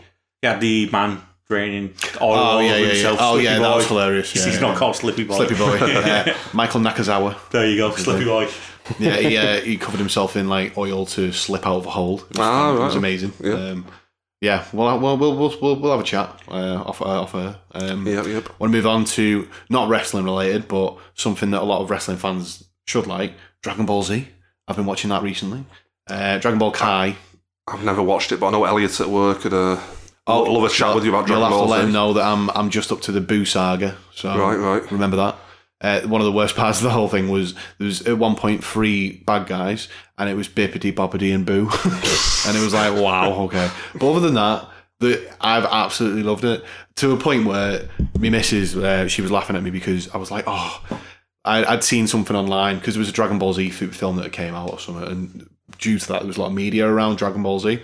And one of them, it showed like a clip from old Dragon Ball Z. So I'm watching Kai, which is like a condensed version, like a more recent condensed version of the entire show, at least the start. And it showed Gohan versus Cell. And I said to my missus, I was like, they've ruined that. I didn't want to know that it was Gohan versus Cell. They've ruined that match for me. And she was like, what are you talking about? Like the show was made in like 1990 or something. And you're treating it like it's some kind of big boxing match. No, it's Gohan versus Cell, like in like episode 80 or something. And I was like, I didn't want to know that. But Dragon Ball Z, I've watched most of Kai I'm up to the final sort of 20 episodes of this now. One of the best animes I've ever watched. It's amazing. Like, I don't know, there's a reason why it's so popular even now. It really is absolutely brilliant. Well, you mentioned that it's from like 1990. I think it was around that anyway. Yeah, I had no idea it was that old. The only reason I realised recently, but I'll say that 10 times fast, is that on the Super Nintendo, I've been watching loads of like YouTube videos for Super Nintendo games, and I saw a video talking about how a Dragon Ball Z like Street Fighter style fighting game is actually one of the best beat 'em ups on Super Nintendo. I haven't got a clue now what it's called, but it's one of them where like I might end up getting that game just because it's like a great fighting game kind of thing. Well, even then, one of the recent games that came out was Dragon Ball FighterZ, and that got rave reviews when that came out, even from people who weren't Dragon Ball fans. And they were all saying this is an amazing fighting game. It looks like the anime. It just looks like you're watching that. But if you're ever thought about jumping into Dragon Ball, Dragon Ball Kai is not a bad starting point. There are things that it misses that you really want to see, like Goku learning to drive. That sounds like a classic episode that isn't included in Kai. But yeah, I've really enjoyed that. So that's all I've been doing with time, TV wise. Yep. Well, speak about children's TV shows. Children's TV. Yeah, it's a kid show, isn't it? So I remember I got triggered when John started calling it anime like those cartoons. Well, you'll laugh. So I've not really been watching much TV recently, but what I have been watching is Horrible Histories on Netflix. It is incredible. It's so good. It's basically just a sketch show. It is aimed at kids, but it's just a sketch show where you learn little weird historical facts. And it's amazing. Like, the cast are genuinely fantastic. They do a lot of stuff together outside of Horrible Histories. They did Yonderland on Sky. Is it UK this? UK? Yeah. They did Yonderland on Sky, which was a pretty good sort of almost Labyrinth / Dark Crystal style show. There's like a lot of puppets going fantasy on. Kind of thing, like, yeah. They did a, I can't think what it's called now. I'm going to call it Ghost House Show because I can't remember its name. It might be called Ghosts. Let's call it Ghosts, where most of the cast were just different ghosts from different periods just haunting this house. But they're all great. They're all genuinely pretty good. And it's about history and stuff. It's pretty cool. Yep. Fun and educational. Yep. Yep. That's me all over. Any other TV? Just a couple of really quick things. I'll just mention first a TV show called Barry. I don't know if you heard about it, Joe. I think I mentioned it to Steve in work. The only reason I mentioned it is that I only heard about it recently. And it's 2 series in the US already. And it's Bill Hader, who I'm sure you've seen him before. I've heard the name, I'll probably know the face more. Like a comedian actor. Yeah. And he plays a hitman who is sent to California to kill an actor. But while there, he accidentally gets roped into acting in this like really tin pot little stage show kind of thing, and finds out that like he has like a lot of guilt about killing people and stuff like that. And he can express his guilt within through acting. So he's like a hitman who becomes like a part-time actor kind of thing as well. So it's like a comedy drama kind of thing, but it's fantastic. It's really good. The only thing is, with being in the UK, the only way I've been able to watch it is to buy it from Amazon, and it's like £19 a season kind of thing. Right. Yeah, I mean, I'm sure you can download it from reputable online sites. Reputable Pirate Bay related sites. Yeah. But yeah, definitely. Especially if you like Bill Hader, he's fantastic in it. And I believe it's his idea kind of thing. He just came up with the idea for the show and got it made. And it's really worth checking out. A really funny show. What star rating are you giving it up to now? I'm not going to rate it. I'm not finished Series 2 yet, so okay. I'll hold. But you're loving it. Yeah, loving Full it. recommendation. Yeah, definitely great show. Cool. Definitely, it's only a half an hour as well, and there's only 8 episodes per season, so you can blast through it in a day kind of thing. Yeah. And the other thing, again, I'm not exactly blowing anyone's mind with this, but Mindhunter. I know it's been around for like 2 years now on Netflix, but I only recently watched the entire lot of 2 series that are on Netflix. And it's a fantastic show. I mean, I know I'm really late to the game with this one, but I believe you've been watching it, Steve, as well. I've watched the first 5 or 6 episodes. Yeah. I've genuinely enjoyed what I've watched so far. Just don't have time to do things I like anymore. Yeah. Well, there's a bit in Series 2. It goes off the boil a little bit in Series 2, I think, purely because the appeal of the show is watching them interview the serial killers. And there's a good 4 or 5 episode stretch in Series 2 where they get away from that. And it's like, no, that's the appeal of the show, seeing them interview Charlie Manson and Ed Kemper and these kind of people. That is really the heart of the show, just seeing the dynamic and the back and forth. But they just get away from that for a bit too long, and it gets a bit too like a standard cop show, like CSI or something like that. It becomes too much of a standard police format kind of thing. But a lot of the episodes are directed by David Fincher, who did like Fight Club and Seven, stuff like that. And Zodiac, of course. And it feels like Zodiac, the TV show. I mean, I can't recommend that enough. That's a heavy 5 out of 5 for both series. Great show. I'll check that out. Yep. I need to watch that. We're done with TV? Done with TV? Yeah. We're going to move on to films, but I've prepared a little game. Okay. I've prepared a little game before we go into films. I went to a gig recently, more my missus' band rather than mine, but, well, it's neither of our bands, it's a band we went to see. But it was a band called Ice Nine Kills, like a rock band. But their latest album, and I think some of the more recent songs they've done, has been concept work based on horror films. So all the lyrics and all the imagery and stuff in all of the music has been based on specific horror films. Okay, yeah. So we got all the lyrics. So the idea for this game, I'm going to read some lyrics out to you, and you're going to have to guess the film. Okay, yeah. It's generally horror films. Do we have to like buzz in or anything? Or? Well, I was thinking about this before. Well, I would prefer not to, because John is going to demolish me in this. John probably will demolish you. Yeah. What we'll do, I've got a list here. I'm going to choose 5 songs, and I'm going to read some lyrics. And when you think you know what it is, you've got to say stop. Okay. I've stole this from the Football Ramble, basically. So you say stop, and if you get it wrong, the other person gets more lyrics until I've sort of finished reading. And so you won't be able to guess again after you've said stop. Okay, yeah, no problem. Right. Steve, can you sit back a bit whilst I get my... It genuinely won't make a difference. So these are lyrics from that band called Ice Nine Kills that we're going to turn into this fun little game that I'm going to call, here's some lyrics based on films, can you guess the film? Catchy. Yeah, it's almost as good as Sam's game of actors whose birthdays are today, guess the age. that was good. I forgot about that. We should play more games. Right. Are you ready for your first one? Yep. Getting ready for bed at a regular time is one of the most important habits you can learn. Nightmare on Elm Street. You need to say stop. Stop. Nightmare on Elm Street. Okay, what we'll do, I'll throw that one. That was a test, let's say. Okay. Steve, you got the moral victory there. John, listen to the rules, mate. Yeah. The next one. In calculated silence, captivated by the violence of the play, 15 years ago today, oh, an evil evolution will bring a feeble institution to its knees. Oh, doctor, can't you see? That's when the hands of fate fall on the midnight hour. Behind this mask of hate, I don the devil's power. Any ideas up to now? Oh, God, stop. Total guess. Rosemary's Baby. Incorrect. Oh. Steve, I'll read some more for you. I don't know if you'll get them. Cheers, mate. Full confidence for me. All units respond. Multiple fatalities reported on Orange Grove Avenue. Suspect has been identified as one, and it's the name. I'm not going to give you the name of that. I feel like I know what it is now. He is armed and extremely dangerous. Shoot to kill. I repeat, shoot to kill. Over. Any ideas? I know. I think the Orange Grove thing, maybe. Yeah, I'm trying to think. Is Orange Grove? Is it Jason? Stop, Jason. No. Can I guess? Or you can, John. You're not going to get the point, but you can guess. Halloween. Yes. Oh, I knew it was one of them. It was a 50-50 guess whether it was Jason or Myers. I should have waited a bit longer before. Next one. Are you ready? No. Let me know when you're ready. Stop. Their tightening vices unearthed to prove what they're worth. Amidst their sins, the game begins. Stop. Hellraiser. Incorrect. Stop. Saw. It's Saw. Yeah.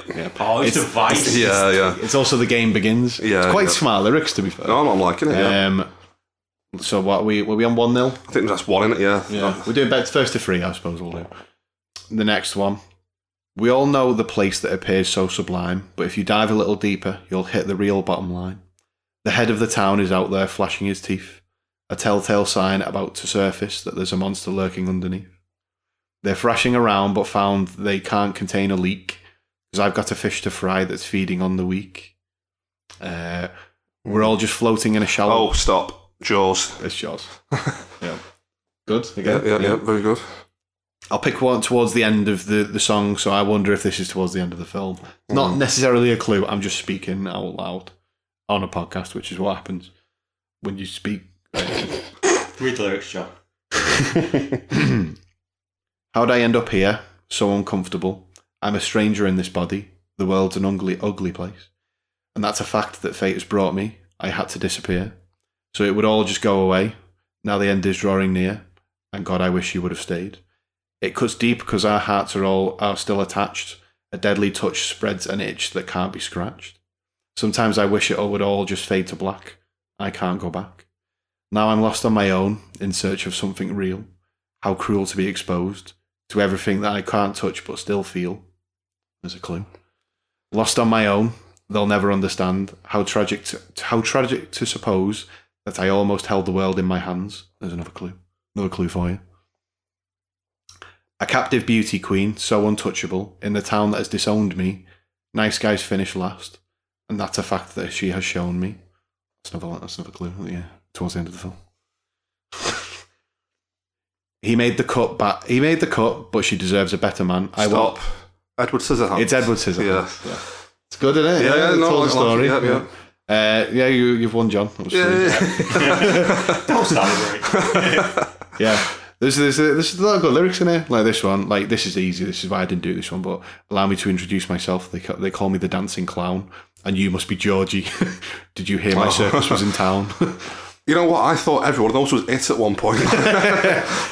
So that was the little game I thought I'd very good. Segue into movies. Yep. I've only got a couple really. Yeah, same here. Yeah, Endgame, which you've covered recently on podcasts.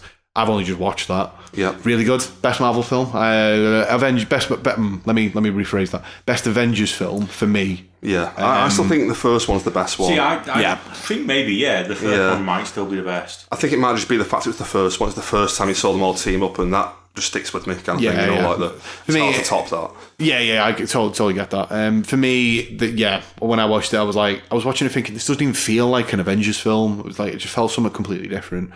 But yeah, a big thumbs up from me. Don't know what I'd rate it. Probably. Yeah, it's fun. It's not a 5-star film, but I think it's a solid 4 though. It's at least a solid. Yeah, I call it a solid 4 probably. Thoroughly enjoyed it. Very long. Really funny as well. I found it. I laughed a lot. I liked Fat 4 on it. I thought it's funny. Well, I just loved the whole Big Lebowski homage with 4. It was great. The cardigan and everything was perfect. Yeah, really good. And even the bit at the end, I mean, I've moaned about this in work, and like they kind of have explained it away in interviews afterwards, but just the fact that like they spend the whole film trying to get these things to travel through time. What do they call them? Pym particles or something? Yeah. And then at the end, Thanos and his entire army turns up. And they don't explain how. Like, it just shows up. And it's like, they've just spent the whole film explaining how important these pin particles are. And it doesn't matter for Thanos, he just turns up with his army. But you forgive it that because it's like, it's the end, innit? You know what I mean? Just get them all together for the big fight kind of thing. You know? We should have put a spoilers tag up. But I feel like it's probably been a while, hasn't it? I really liked it when Captain America went in the thing and then he didn't come back and you were thinking, oh, he's obviously gone back to be with his missus back in the day. But then, you know, when he sat on the bench and stuff, I was like, oh, look, it's going to be him. And it obviously was. And it was like, no, love that. That was amazing. Yeah. Like, I love time travel anyway. Not, you know, I can't time travel, but like the concept of it and how it can be portrayed in film and stuff, absolutely love it. Yeah. And that was another good example where I go, you have to wrap around your head that he's lived for decades before. Similar with Dragon Ball Z, if you just run back to that, there's a chamber that you can go in and train, and for every like 1 minute... What films have you saw, John, recently? For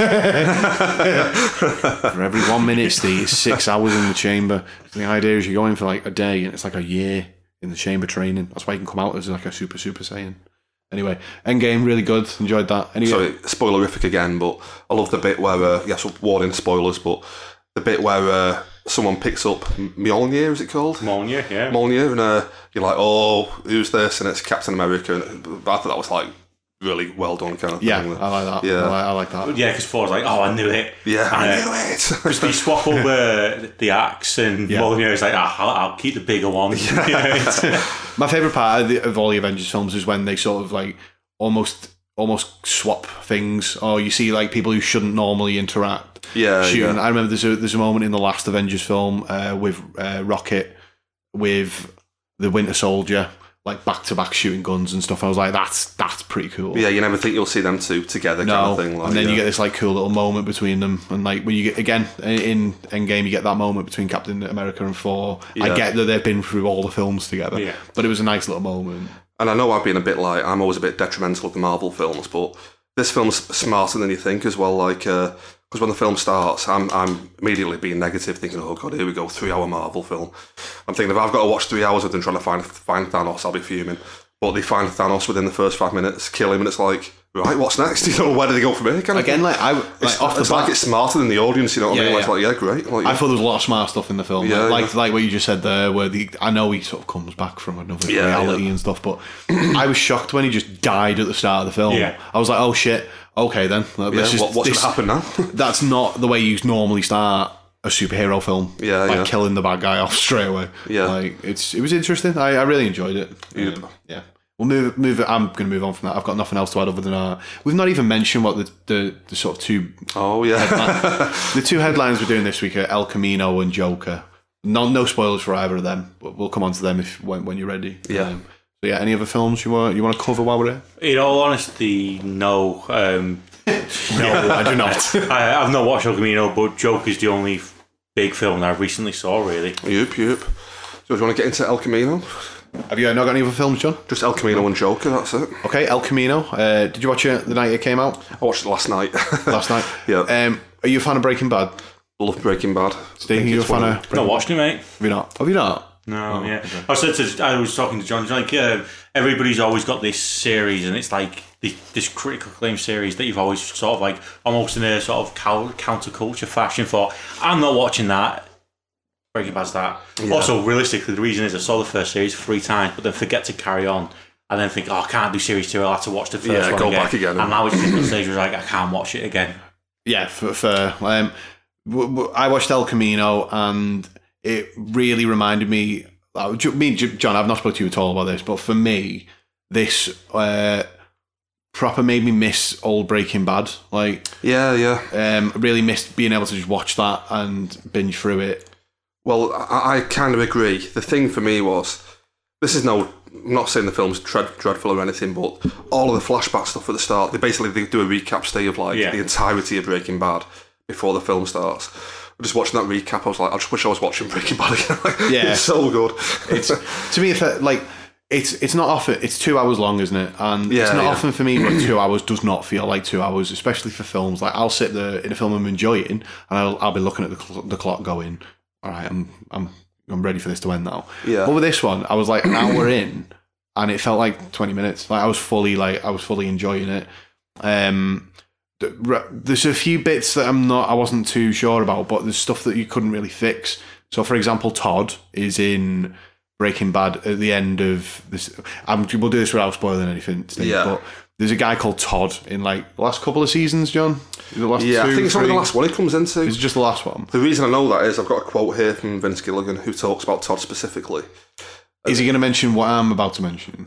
I'm not sure. You go first. Okay. He's put a lot of weight on since Breaking Bad. Well, I wasn't going to mention that. Now that you say it, I was thinking that watching it. Yeah. Yeah, he's very big in the face compared to how he used to be. Like, very jowly. Absolutely. When you see, it's supposed to have took place in the exact same time zone. And in old Breaking Bad from how many years ago? 6 years, something like that. Yeah, 2013, I think, when he finished, When he's in that, he's like, in shape, looks a bit like Matt Damon. And young, Yeah, and now he looks like a sort of puffy... Fat Matt Damon. Matt Damon now. Basically, yeah. But I had to suspend my disbelief and sort of let it go because I was like, it would have been jarring had I just finished watching Breaking Bad and then moved straight onto the film. Yeah. You can do that, but you go into it going, Todd looks 6 years older and fatter. Well, no disrespect to Todd. Todd's one of my favourite characters in that film, but... While we're on that topic, can I just mention a few things? Like, Jesse looks older and fatter, which he is. Yeah. I thought... Sorry, I meant... First of all, I meant to say Todd, it looks older and fatter, but Jesse also does as well. There's just something about the way he walks, he looks older. I can't describe it. And they're trying to make him look like Jesse from the TV show. Yeah. The young kind of, and it looks like a middle-aged man trying to look like a teenager, I think. I did like that, they gave him the beard and stuff and the long hair. I was thinking they've done that to cover up as much as possible. I thought they were going to keep that look with the long hair and beard, but then they just shave his head straight away. Shave his head, and then he looks like modern day Aaron Paul, who's been in Fast and Furious and all that. Not Fast and Furious, Need for Speed. But also in terms of the look, when Bryan Cranston turns up, this might be it's not really a spoiler, is it? But no. Bryan Cranston is in the show, and I was like, he doesn't look right. What is it about him? Then I figured his head looked a bit lit and puffy. And back in the show in the old days, he'd always shave his head, But now, because he's only in it for 2 minutes, they've given him a bald cap, and it just doesn't look right, kind of thing. It looks a little bit weird. And I only noticed at the end, I was trying to work out why he looked weird, but the credits at the end, it's a bald cap provided by Greg Nicotero. Yeah. It's like, it's not even shaved his head. It's not. The thing is, though, I was looking at it, and I didn't pick up on it at all, but I know people who've mentioned that, and they go, do you know why he looked a bit weird? I'm like, why? I was like, didn't shave his head this time, bald cap. And I was like, oh, right, okay, that'll be why he was a bit... I didn't know whether it was just because he'd aged by a few years, but... I thought that maybe, but... Bryan Cranston hasn't really aged in 6 years, do you know what I mean? I've got to admit, I was impressed when he starts talking. He sounds just like Walter White again. He's straight back into the character kind of thing. Yeah, I know the film is the story about Jesse, but that Walter White character's amazing. He's the draw of the show, do you know? I know Jesse is as well, but Walter White is the show. When he was back again, I was like... I just forgot how much I liked the character Walt. I just wanted him to be in the whole thing, kind of thing. Thingy died on release day. Robert Forster. I was looking at him thinking I couldn't remember if he was in Breaking Bad originally. I don't remember him being in it, but he was apparently. He was the only reason I'll tell you why I've pitched him straight away is that he was in the last season of Twin Peaks. Yeah. So that's the new sheriff. Recognised him as someone I'd seen recently. And I think in my head, I connected it as if I'd seen him in Breaking Bad. But the truth is, I can't remember him in Breaking Bad. Yeah. But I remember him as the sheriff in Twin Peaks. Yeah. And he was in Jackie Brown as well, the Tarantino film. He was the main guy in that. The scene in the Hoover shop was probably for me, one of my favourite moments in the sort of film. Just that whole sequence. I loved that part. Just in terms of the film as a whole, I don't think I'm as hot on it as you are, but I liked it. I still definitely liked it. Yeah. My big issue with it is that this is being sold as you'll finally find out what happens to Jesse after Breaking Bad. And I feel like once I've watched it, I was like, I kind of assumed that kind of happened anyway. It doesn't really tell me anything that I didn't know. Yeah, not only did you assume, but sort of tells you pretty quickly, doesn't it? Yeah. You have a scene with Mike. No, I can't remember what happens with Mike. Without spoiling it, I can't even remember what his fate was in the show. But they show him in that, and it's not a flashback. No, it is. Is it a flashback? Yeah, it's a flashback, yeah. To when him and Jesse were working together. And that's where he gets the idea to do what he does at the end, kind of thing. He's telling him to... Okay, I put in my head that... See, I'd forgot. Yeah. Spoiler. Can we mention something, Steve, or... I think I'm okay with it. Like, I think Mike's dead. Mike gets killed by Walt when he starts getting. Yeah, really but it's in this trailer bit at the start. Yeah, he shoots him in the car. Yeah, but you don't see him getting shot, and I forgot whether he got shot or not. Well, he's in the car and he shoots him through the window. Yeah, and it does hit him, but Walt regrets immediately what he's done, and Mike gets out the car and just sits by the water. Oh God, yeah, I remember that. And Walt starts talking to him, saying, "Look, I'm sorry, Mike. I just had to do it." He's like, "Walt, just let me die in peace." And he just falls over dead. But why didn't they show me that on the trailer? Because I remembered. Is Mike his bald brother-in-law? No, that's Hank. That's Hank. Yeah. Mike's the soul. Is he soul? He was the heavy for soul. Is that what he's called? The bad guy. Yeah. He's the heavy for the chicken fella, the polo chicken guy. Gus Fring. That's it. Yeah, I was getting mixed up with Sol, who didn't make an appearance, but I'm quite glad he didn't. Yeah, I thought he'd been at some point. I'm quite glad he didn't, though, because he's got his own spin-off. And I don't need that character. I love that character in the first Breaking Bad run, and I liked the first season of Saul, Better Call Saul. Didn't watch any of the others. I only watched series one. That character doesn't need any more exposure for me. Like, I loved it, but it wouldn't have been right in that film, because it was just... The tone was Breaking Bad. You know what I mean? The whole tone of it was definitely the show. It felt just like a continuation kind of thing. Which makes me think, like, well, what other stuff has Vince Gilligan done recently? I mean, I don't think he's done much really since Breaking Bad. He did the X-Files before that, but a few episodes of the X-Files. But like, I don't know what he's been doing recently, but like, I'm really interested in whatever he's going to do next. I understand that I should have said this 6 years ago when Breaking Bad finished, but yeah, that show, that film made me remember how much I loved Breaking Bad. It's made me want to rewatch it all. Can I just go into one scene as well that I really loved? This is like Vince Gilligan is a great writer-director kind of thing.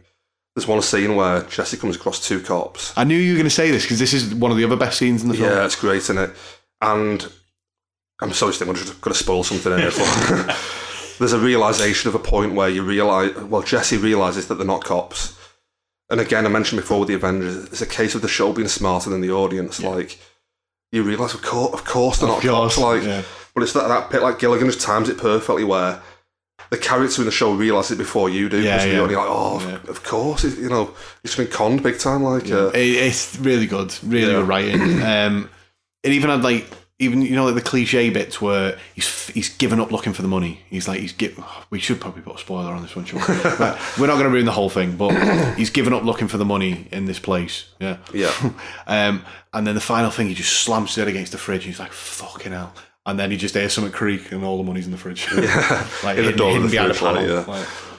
We'll call this minor spoilers for El Camino. Yeah. We're not spoiling anything too bad. Just one more thing going back to... this is why I got confused with the name before. The actor playing Todd is Jesse Plemons. That's why I got the Jesse mixed up. But I read an interview yesterday with Gilligan saying that he wanted Jesse Plemons back because there wasn't enough Todd in the original show. He only came in Series 5 and there just wasn't enough of him. And I'm just reading it thinking... Is it that there wasn't enough Todd, or more that Jesse Plemons is quite famous now? So you just want him back for your TV show kind of thing. Like, the thing is though, like that Todd character is great. Like it's really fascinating character. He's like a weird kind of simple sociopath, like like a bit almost. Yeah. Well, I was going to mention some of them, but I'm not going to mention it. But these with Todd, it's like he's almost like he's a bit mentally stunted. That's what I mean, like a bit simple kind of thing. Yeah, and almost a nice guy, but only almost. But then it's like a murderous kind of. Yeah, like there's the scene in Breaking Bad. This is a spoiler for Breaking Bad. He shoots somebody, but you shouldn't really be shooting the person you shoot. It's not like a criminal, right? Yeah, it's quite a bad person to be shooting. When he does that in the show, you're just like, oh my god. Like, and in the film, you're seeing more the behind the scenes of what makes him sort of tick. So he's got all these like snow globes and stuff. Yeah. Full of like just like with like him in it by the look of it. Yeah, like a model of him. Like, and it's almost like he's just like completely like lost it. Yeah. There's a scene where they throw. It's like a kind of kid that's just been kind of like phased up to an adult. You know what I mean? But like a 10-year-old lad who's just like in an adult's body. But he grew up with his uncle, hasn't he? Or maybe not grew up with him, but his uncle's been an influence on how he's grown up, and it's a.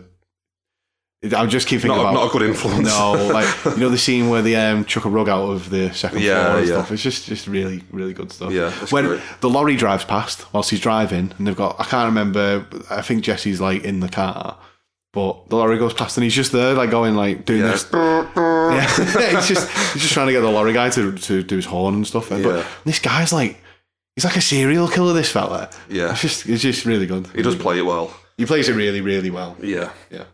One last thing I want to say about it was, you're saying about it being quite smartly written. when you think, oh God, if there are people after Jesse, they're going to know where the car is and stuff like that. I can't remember his two. You got Badger, Skinny Pete and Badger. Skinny Pete.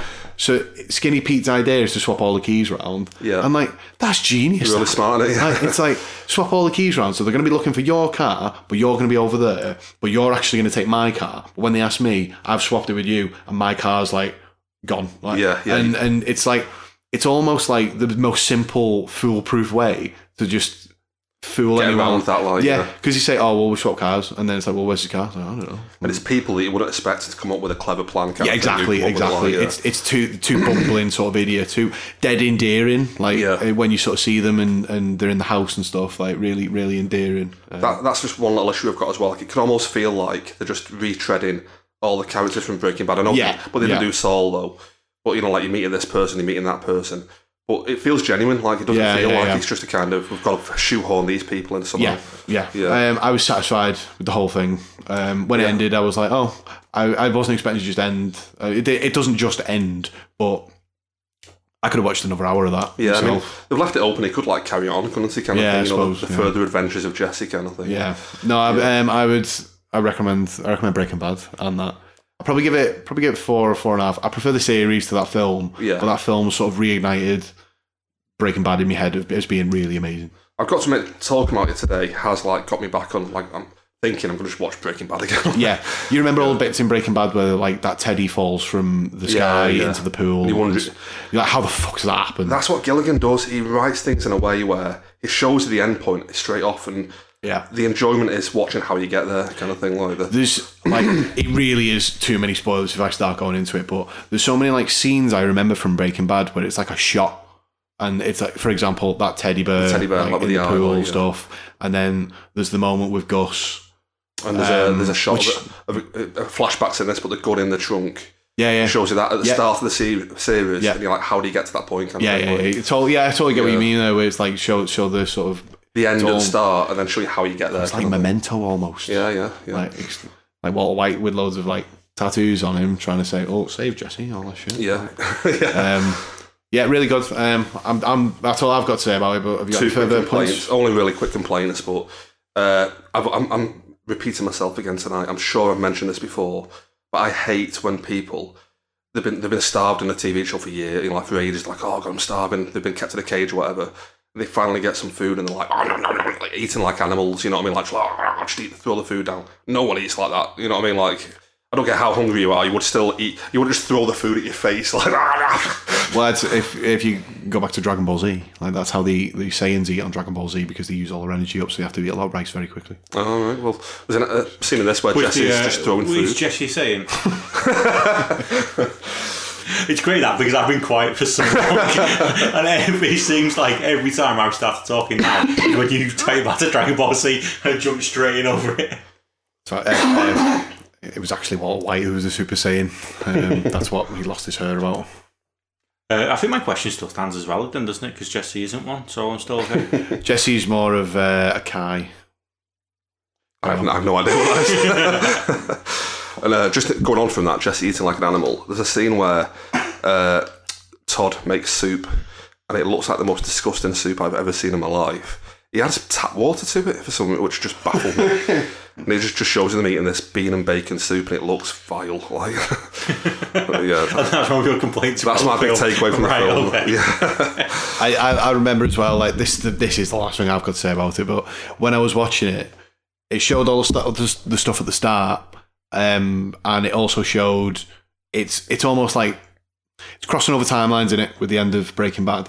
Yeah, I remember the end of Breaking Bad, not like the ending, but the sort of final season of like Jesse just being fucking grim, like one of those sort of grimmest sort of arcs going, like and it just I remembered all that. It's like it is grim in it, like but what I'm trying to say is like I tapped right back into that feeling I felt when I was watching Jesse back in the day, where I'm not going to spoil it, but something happens where they pull up at a house. Yeah, that moment I remember being absolutely like shocked by that, and watching that or feeling that happen again brought me back to that place I was back in 2013 when I was a spry 24-year-old watching it for the first time, and it was like that feeling was exactly the same. It was almost like a weird nostalgia feeling of, I've time travelled, maybe my body has time travelled back by watching this TV show, and I felt that moment again. You're back in your 24-year-old body for a second. Like. Yeah, that's genuine. Like it was mad. Like, it was really mad stuff. Also, just one final point as well. I just mentioned earlier about the whole thing of Gilligan shows the end point and then makes you enjoy how you get there. He does it in this film as well. He shows you him turning up at You don't spoil it. Oh no, I keep saying Jesse, but he turns up at Todd's flat, taking the police tape off. Then it's a flashback to what Todd's flat is all about, kind of thing. And it's that thing again of showing you the end point first, and then showing you why that's important, kind of thing. But it all feels organic. Yeah, definitely. Like, it doesn't feel like you see a lot of stuff where it's like, oh well, we're gonna play the middle of the film first. Yeah. Do the run up, and then in the middle of the film, oh look, we're here now. Yeah. It's not like that. Like a con almost. Yeah, it's almost like he does it in a way where you're dying to see how he gets to that point. But it's just completely natural the way it just works. You don't feel like you're being conned or anything when you're watching it. Yeah. I think he's it's a genius show. Like he should do more, Gilligan. I don't know why he hasn't done more. Yeah. I'll probably give it, if I'm going to rate it, probably 4.5 for the show, probably 5 for the 4.5 for the film, 5 for the series. It has its ups and downs, but it's mainly ups. Yeah. After talking about it, my rating is going up, but I'm going to stick with my Letterboxd rating. I give it a 3 when I watched it yesterday, just purely because it felt like it wasn't totally necessary, kind of thing. You know what I mean? But still, it's really enjoyable. Like, totally. If you've got Netflix, there's no reason not to watch that and Breaking Bad. Absolutely not. It literally, like, if you subscribe to Netflix, like, we have a subscription. You just log on the Friday. It was like, oh look, the new Breaking Bad film's just come out. It's like, that's crazy. Yeah. Really good. Yep. Should we move on to Joker now? This is our sort of final segment for the evening or morning, or however what time you're listening, or what country you're listening in. All are welcome. What country you're listening to? What does that change? Depending on what. Are No, but like whilst I'm saying this here, it's like morning in Japan right now. Right, but that doesn't mean Japan's hearing it now. Okay, we're not live. But, maybe when Joe's got all his Fiverr money, we can. Joe_tech Fiverr.com for all your podcasting needs. If you need some edits doing, if you get the luxury package, you get 10 edits. I'll sign up. I'll also do a 60-second trailer of your best bits. It's called like an audiogram.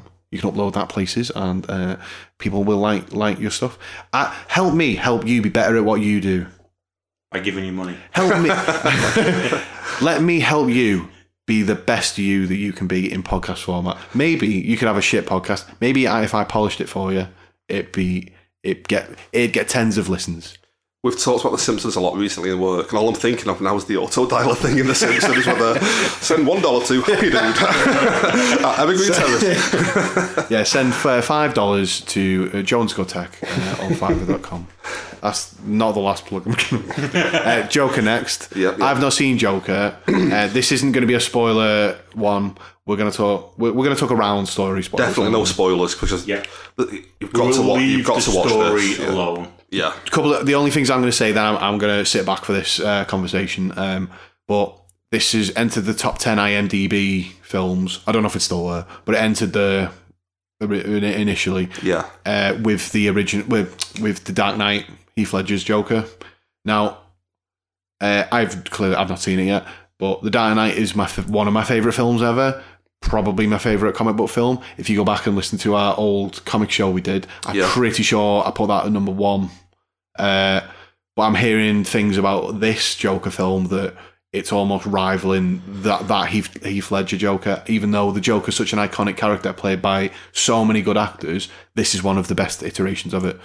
That's all I'm adding. That's a good jumping off point. Can I just give you my 2 pence worth? Is that the saying? 2 pennies worth? Straight away on that. I mean, you know how much I love The Dark Knight and Heath Ledger's performance. I think Joaquin Phoenix is better than Heath Ledger. That's baffling to me. I haven't seen it yet. But all the stuff, where it's like, you want to see a magic trick, and then he just slams his head down on the pencil and stuff. I'm inclined to agree, and this at least is a problem really, where every version of the Joker is its own sort of very precise individual Joker. Like with Batman, they all play Batman roughly the same. There's little quirks, and everyone puts their own spin on it. But it's roughly... I'd say Adam West and Christian Bale are slightly different versions. Wouldn't you? I thought you were sitting back. All right, no, that's a fair point. That's I just wanted to say I didn't see any sharp spray. Well, you weren't looking hard enough. In the films, Batman is roughly the same sort of character. Obviously not exactly the same, and there are some extremes, but roughly the same character. Every sort of incarnation of the Joker has been a very individual incarnation. Can I just pick you up on that as well? Like, just from this one and the last one, like this one to Jared Leto's Joker, you could not. Not get further apart, could you? Like, it's just ridiculous. Like I said, I'm sitting back, but just to throw a comment in. Apparently, Jared Leto was quite upset about not having not being approached. Yeah, he's more or less been canned, hasn't he, from the Joker position. Yeah, I mean, a wise decision, I think, definitely, for movie fans everywhere. I really like Jared Leto. I do not like the Joker from Suicide Squad. No, I agree. I like Harley Quinn. I think that's a good version. I know they're replacing Will Smith in the next Suicide Squad with someone else. I don't know who it was. I think they're rebooting it. Anyway, I'm going to dive back out because this is about I think it is a reboot, but they're keeping Harley Quinn and Captain Boomerang. And Joel Kinnaman, he's back as well. So I think Captain Boomerang was ace. He's probably my favourite part about the Suicide Squad film because he's such a I was going to say shit, but I can't say shit, can I? I was going to self-censor myself for no reason. But he's such a shit supervillain that he's amazing. Yeah, it's like he's one of those. Like the fact that because we saw the original comic book incarnation of him when he's a Flash villain, he's very done up. He's sort of very almost Dick Dastardly-esque. Well, yeah, like a camp villain. With like a big scarf that's always billowing, and he's got a boomerang, so he's good against the Flash for some reason. But I kind of really like the gritty version of him, where he's just quite a hard dude who has boomerangs. Yeah, it's just an absolute shit any kind of thing in the film. But I think with the Suicide, it's now called The Suicide Squad. I hate this thing of putting "the" in front of the title. It's I think it might be a sequel, but they're just acted as if is it Deathshot. Deadshot. They're acted as if Deadshot just isn't in this one kind of thing. I think anyway. But either that or they just couldn't afford Will Smith again. So Joker. Yep. It's good, isn't it? It is. Really good. It's right up there. It's one of the best of the year for me already, kind of thing. I think your shirt's edging on Joker over there, John. I was thinking that, it's very Jokerish, isn't it? The bit of a purple shirt and tie combo going on. Yeah. I'm gonna. Yeah, this might be the best film I saw this year. I'm trying to think what other films I saw this year. It's right up there for me with Once Upon a Time in Hollywood. And Midsommar. I think they're the other two that. Right up there. It's tough for me. I can't decide whether I prefer this or Once Upon a Time in Hollywood. Yeah. Have you saw Once Upon a Time in Hollywood? No. They're both very different films, so it's a bit, again, talking about, it's hard to sort of point them against each other and compare them. But just for me, we won't really go into any of the storyline because that's where the spoilers lie. But for me, my enjoyment for the film, obviously you probably would have heard of people talking about how good Joaquin Phoenix's performance is in this show. And, rightly so, he's incredible in it. But it's his performance and the way the film's shot and the way the music production's done in the film that make it such a terrific film for me. Yeah. Mainly about that. Wasn't it originally a Scorsese film? Well, I believe he was producing it originally, but there was a slight little hint of he might actually direct this. But I believe it was only ever a production thing, but I don't think he actually ended up producing it. He actually backed out, I believe, from producing it. But, which is weird, because the film is basically an amalgamation of very heavy King of Comedy and a bit of Taxi Driver in there. To the point of, before I watched it, excuse me, I was worried that I would kind of know where the film was going because it was so heavily influenced by King of Comedy. And there are literally 2 or 3 scenes in the film that are like for like with King of Comedy. They've literally ripped off the idea, but they've done it in a way which... It's like the plot of King of Comedy almost suits the Joker more than Rupert Pupkin from King of Comedy, if that makes any sense. Yeah. It's like a Joker film written for a different person kind of thing. So it feels natural, it applies to the Joker perfectly. But it doesn't follow the entire plot of King of Comedy. It goes off on its own thing towards the end, which just works perfectly. It's so good. Me and Steve mentioned about how it rides the line of being like a rip-off or homage kind of thing. Like it rides that line perfectly where it doesn't feel blatant, doesn't feel overly an homage kind of thing where they're just like, bowing at Scorsese's feet kind of thing. It just rides that line perfectly of being its own thing. Well, as I just mentioned with, like, for me, the main two reasons I really like it is the music and how it's shot. The soundtrack, or sort of the ambient soundtrack, is intentionally discordant. It's the Joker, and he's not the most stable of character, and never, he should never be presented as such. But it really sets, in some key moments, just the music alone, there could be nothing happening in the shot, but the music is properly putting you on edge. It's properly amping up, and it really adds to sort of Joaquin's acting. And I feel like in some circumstances, his acting wouldn't have the impact that it does have if it wasn't for the notes and the background noise. I'm not saying it's this influential, but it's a bit similar to in Jaws. Like, they say if you watch Jaws without the soundtrack, it just doesn't work kind of thing. Whereas you put that John Williams, makes it like a different film entirely. And I feel like this is the same kind of thing, Oh, absolutely. Without definitely. the soundtrack, it wouldn't be as impactful kind of thing as it is. Worth mentioning as well, it's like Hilda Goodnadsen or something, I think she's called, a Scandinavian composer, who did the soundtrack for Chernobyl as well earlier this year. Sorry, I'm diving back in there.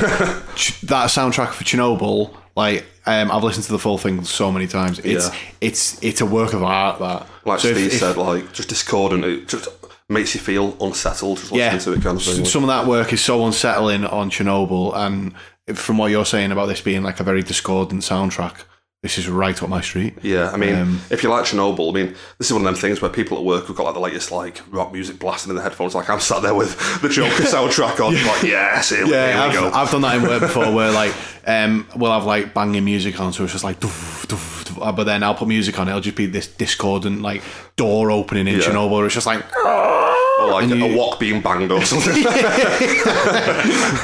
Yeah. But yeah, if you like Chernobyl, you'll love this.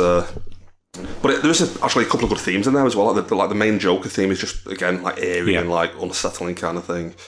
But yeah, and worth mentioning as well, it's directed by Todd Phillips, whose previous work was the Hangover trilogy.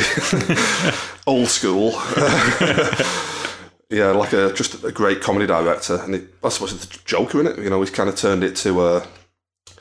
Because it is funny in places as well, which is just weird. Like, I kind of like the weird, odd moments of slapstick. Yeah. Because normally you would expect it to detract from the film, and you would expect it to sort of break the flow. And it'll be like, oh, well, that seems odd and out of place in what is quite a serious film. But in some way, it just works beautifully. And I think it's the way the rest of the world reacts. Like, there's a moment that we both enjoy. That's a good slapstick moment. I don't know whether... Should we talk about it? Or, I think we can mention I don't think it's really a spoiler. It's nothing big. Do you want to... At the hospital. Yes, that's what I was thinking. With the door. Yeah. There's just one part where, like, the Joker's been involved in, like, a really serious scene kind of thing, and he's fuming. And he turns to walk away and just walks into a glass door because he thought the door was open. But what makes it so good is he's outside smoking and some detectives come to talk to some. Like, they're not even. He's not even like he's a suspect. They just want to talk to him. Yeah. And he's like storming away from them, and it's just their reaction to him walking into the door, and they're like, "No, that's an exit." Yeah, and it's just beautifully delivered, and it just walks into this door and is like, "It's exit only, jackass." But like, it captures that moment of like awkwardness. Like, if you ever do something like that, instead of walking around to the entrance, he stays there and waits for someone to leave so he can go in through. Like a stubborn kind of. I'm not going through the entrance. I'm waiting here until this door opens. I'm going to go in this way. It's just a great little scene. But in terms of just it being funny and stuff, there's a lot of like stand-up comedy, again, no spoilers, but like stand-up comedy which is painful, but like I don't want to mention anything because it's just it's best to watch it fresh. There's a joke in there that I love, and I'm sure you on record as saying it's one of your favourite jokes as well, where it's the Bob Monkhouse joke. Yeah. There's a Bob Monkhouse joke in Joker. I don't know if they know it's a Bob Monkhouse joke, but is this the one you're thinking of where it's when I told my family growing up that I'd be a comedian, they all laughed they're not laughing now. But it's, but it's a fantastic joke. But the genius with that is that he tells that joke in a club, and then later on, someone twists it to say like, "Yeah, you're not wrong, pal. No one's laughing now." And he's like, "No, that's the fucking joke." Like, do you know what I mean? It's like, so again, it just leaves him being like even more angry, kind of thing. Like just in terms of like just pure as a moment of cinematography, the way it's put together and framed is so nice for no reason at all. They've gone for, I think I didn't realise, I thought it was just its own logo, but they went for the original thingy, Warner Brothers logo. So it's the original Warner Brothers logo from 1980. I believe it's from like 1971 to 1984. They had that logo or something. So they went so that, and then they have a very sort of like almost mustardy yellow Joker at the start that comes up as the title, and then at the end it comes up as the end in sort of like the same sort of nice flowing yellow script, and it's like a touch that you just don't see in films anymore, and it sort of like weirdly dates the film, because a lot of it is like, okay, so it's set in Gotham but it's clearly 80s New York, but like doesn't really date it that much apart from like those odd little touches that you'd miss if you weren't looking or really paying attention. Like a little filmmaking flourish kind of thing. Like, 100%. And I think that sort of emphasises how it's sort of put together, because it is just full of little flourishes, and it's like sort of like, in a weird way, it's not like it's showing off. It's like just a bunch of really competent people have got together to make a film, and they've gone, yeah, we've done a really good job here. So it's just like professionals at work doing it really, really well. And just on the comedy thing as well, the film, again, rides this line of like, you don't know whether something's meant to be funny or not kind of thing. And it's even basically a plot point, again, not really a spoiler, but the Joker mentions at one point, a thing that he finds really funny that everyone else doesn't, is like, it is funny, and I'm tired of pretending it's not. And like, in terms of, lost my point, I've took myself off my point. Were you going to hit with the comedy subjective? Oh, he mentions the whole thing of comedy is subjective. But I think it is meant to be funny because, again, not a spoiler, but he goes to a theatre at one point and watches a performance of Charlie Chaplin, Modern Times. It's like, it's slapstick. That is telling you that like it is meant to be funny. Like what some of the stuff he's doing, kind of thing. It is like a slapstick Charlie Chaplin kind of thing. But yeah, I absolutely love it. One of my favourite moments in the film, and it isn't really like a plot point, is, I'm sure you're aware of the quite famous scene where he's dancing on some steps. Oh, yeah. That is shot incredibly well, because you just see him dancing in his own little world, and then as he's nearing the bottom of the steps, I don't know the name of steps, it's clearly quite a famous... I think it is, yeah. I'm sure it's been in films before, because I recognise the framing of the shot. But as you get down, it's sort of like a locked off camera at the bottom of the steps. It must be like on the curbside, maybe like across the road, just looking at him. And he's getting down, and it just ever so slightly pans up, and you see like people at the top just thinking, what is going on? So he's there with full clown makeup kind of thing. But it's just a really subtle, like he's in a world of his own, and it's just this little tiny little tilt, and it's sort of like just suddenly snaps back, goes like, yeah, he's not in his own little special world. He's just in the middle of the city being a bit weird. And he looks crazy. Yeah. But I'd seen that staircase on a meme, and it was like, some guys only want one thing, and it was just a picture of those stairs.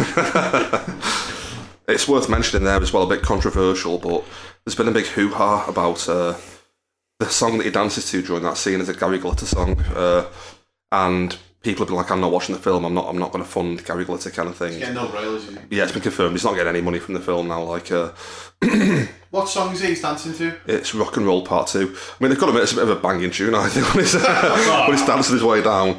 It's they are kind of phasing it out now, but in America they use it for sports games and stuff.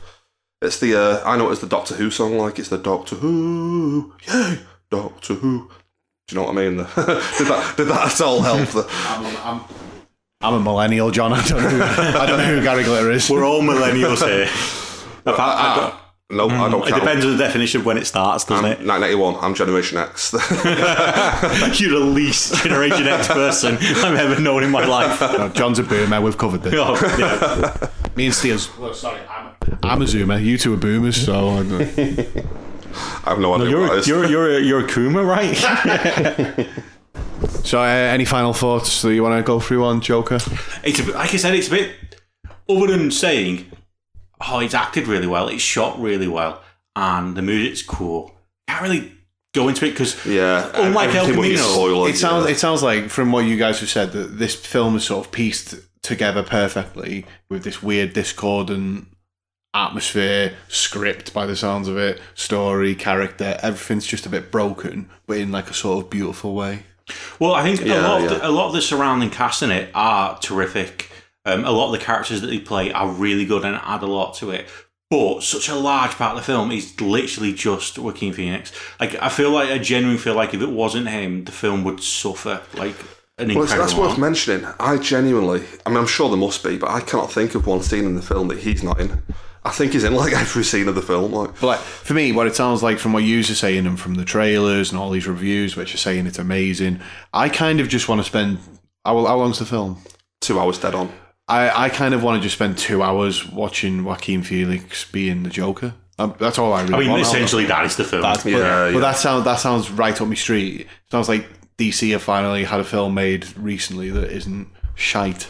I feel like they found their niche. This is the way forward for them. Do these standalone things. Don't try and do this connected universe. I can't see this happening again though. Like I know. Who else can you do? You can't do this type of like cool story with like Catwoman. We were joking, Mr. Freeze. Like imagine that. I will 100% back the idea of a gritty Mr. Freeze. Like I'm all for gritty films, and I love the idea of doing a gritty take. For example, The Wolf Among Us, the game. Yep. I don't know if you played that. I really like it. Also, I read quite a lot of the Fables.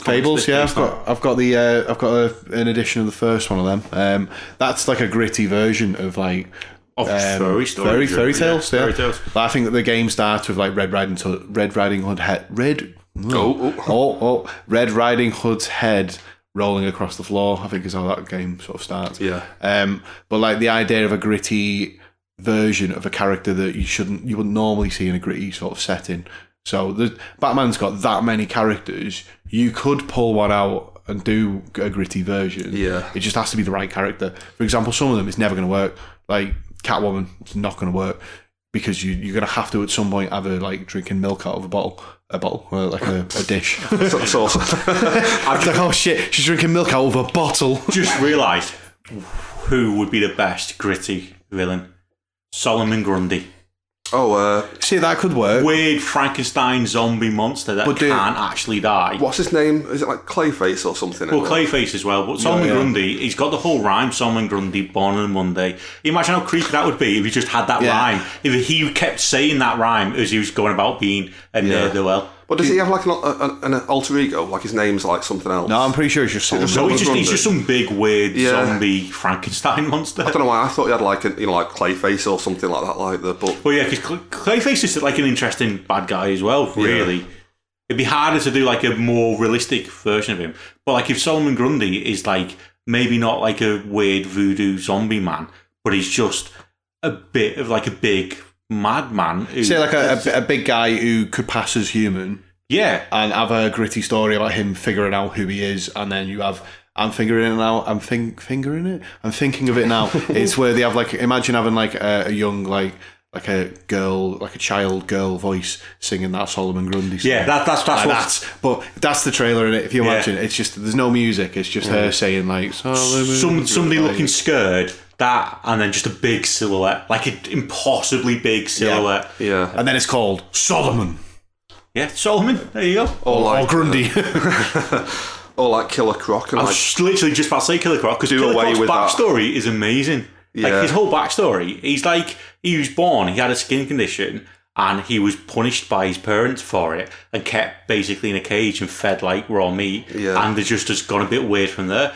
But imagine if he's not this big half man, half crocodile, but he is just like, maybe he gets big and strong, but he is just an emotionally stunted man with a skin condition with really bad psoriasis. He's just on the bounce because he's had to be that way to survive in the swamps down in, I don't know, Louisiana. Something like that. The bayou in it or something. The bayou, yeah. He's a bayou boy. But that's another one that, like, Suicide Squad, they absolutely killed that character. They gave him, like, a purple tracksuit and stuff with that Killer Croc, and it's like, no, that's not the way to go. I like Croc, but it was a bit disappointing in Suicide Squad where they used Killer Croc instead of King Shark. Yeah, that's right, yeah. King Shark's cool. He's called King Shark. Yeah.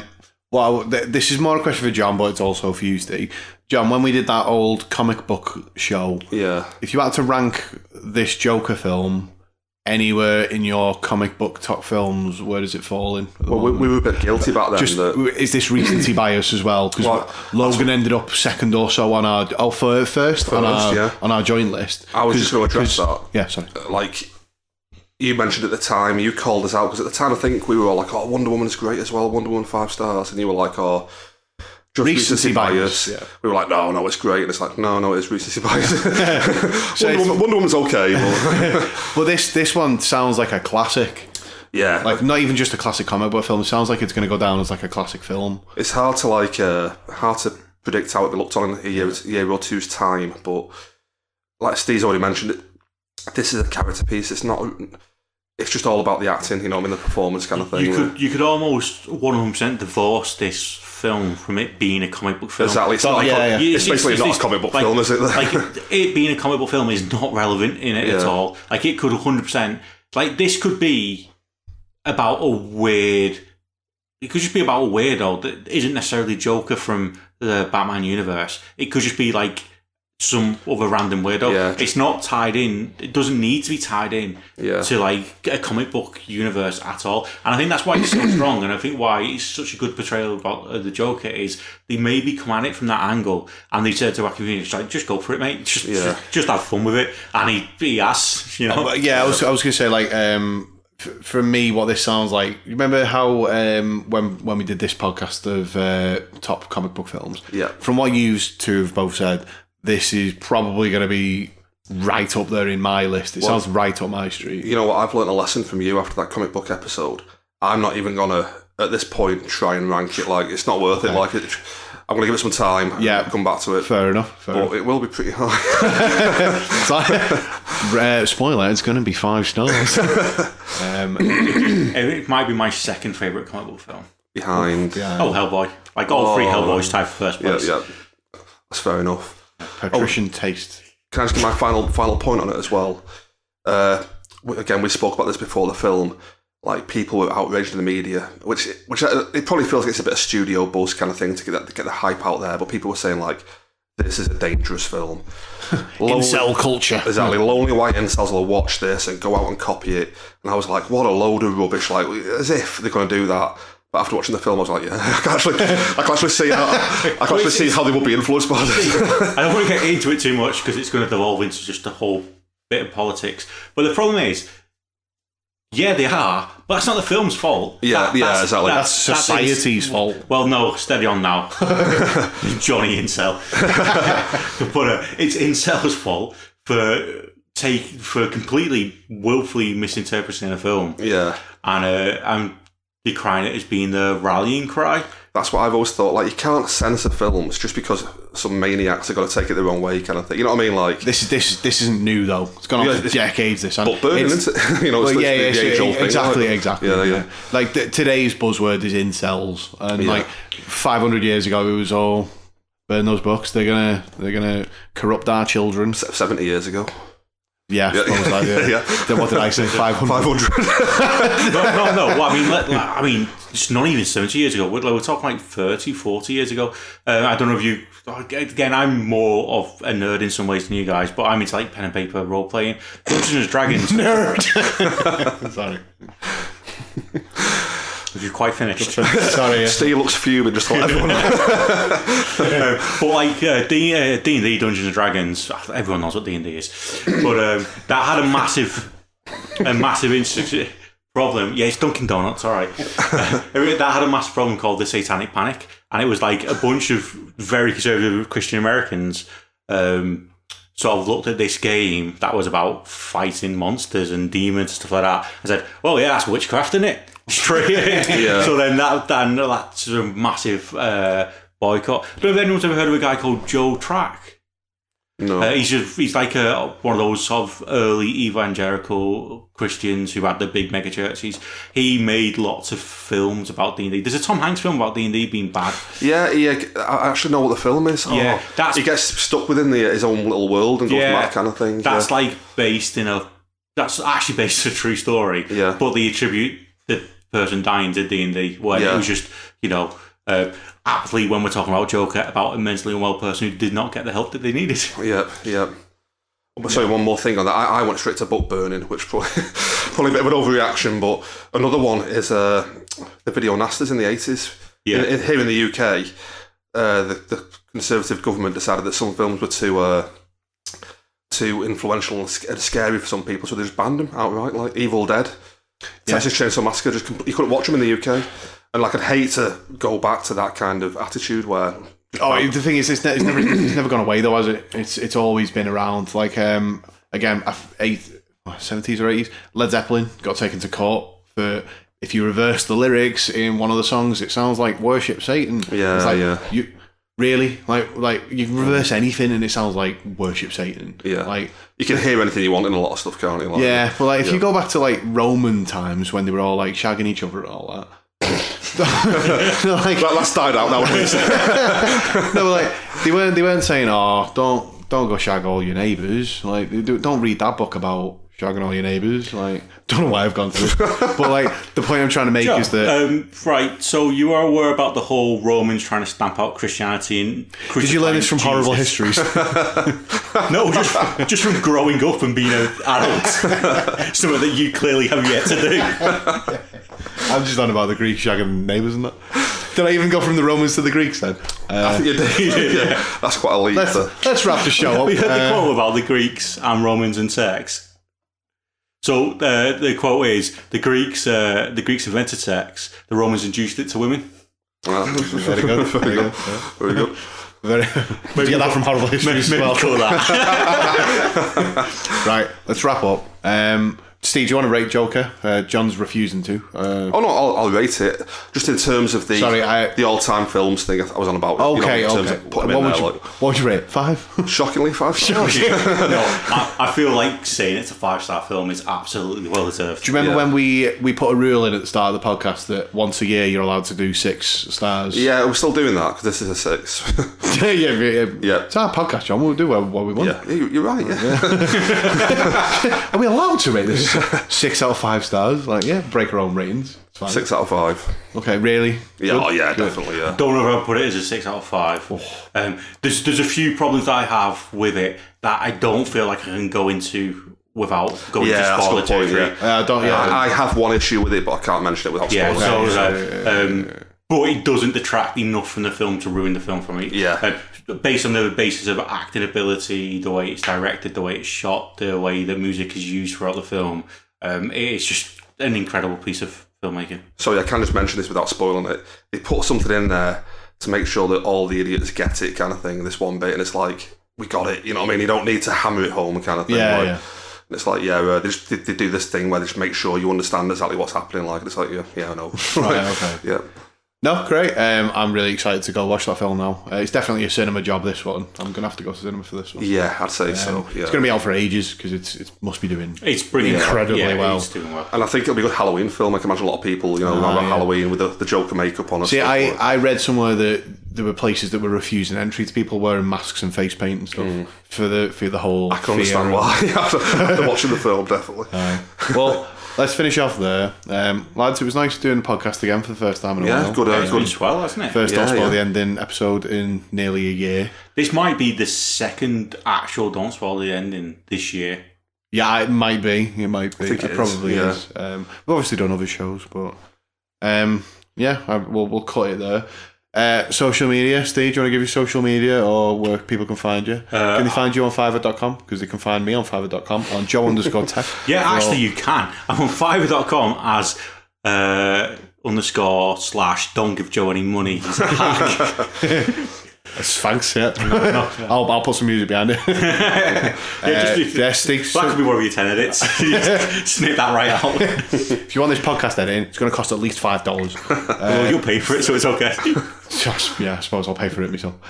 Steve, Social media. Yeah, I only really use Instagram. I'm at Stephen_Green. Not Stephen__Green. That's this artist who I think is very annoyed that I've got _Green.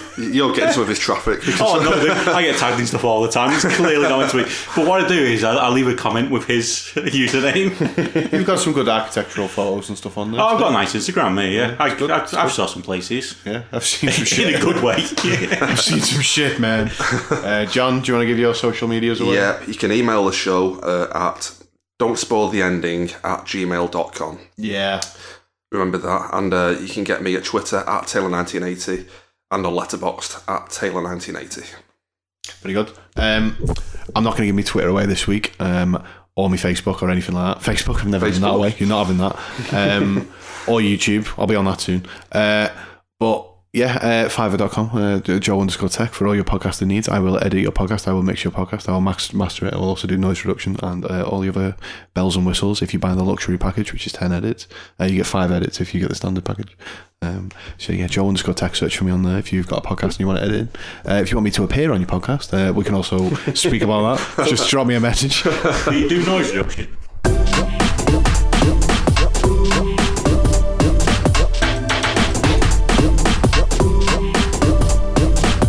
Do you need the lube before you go?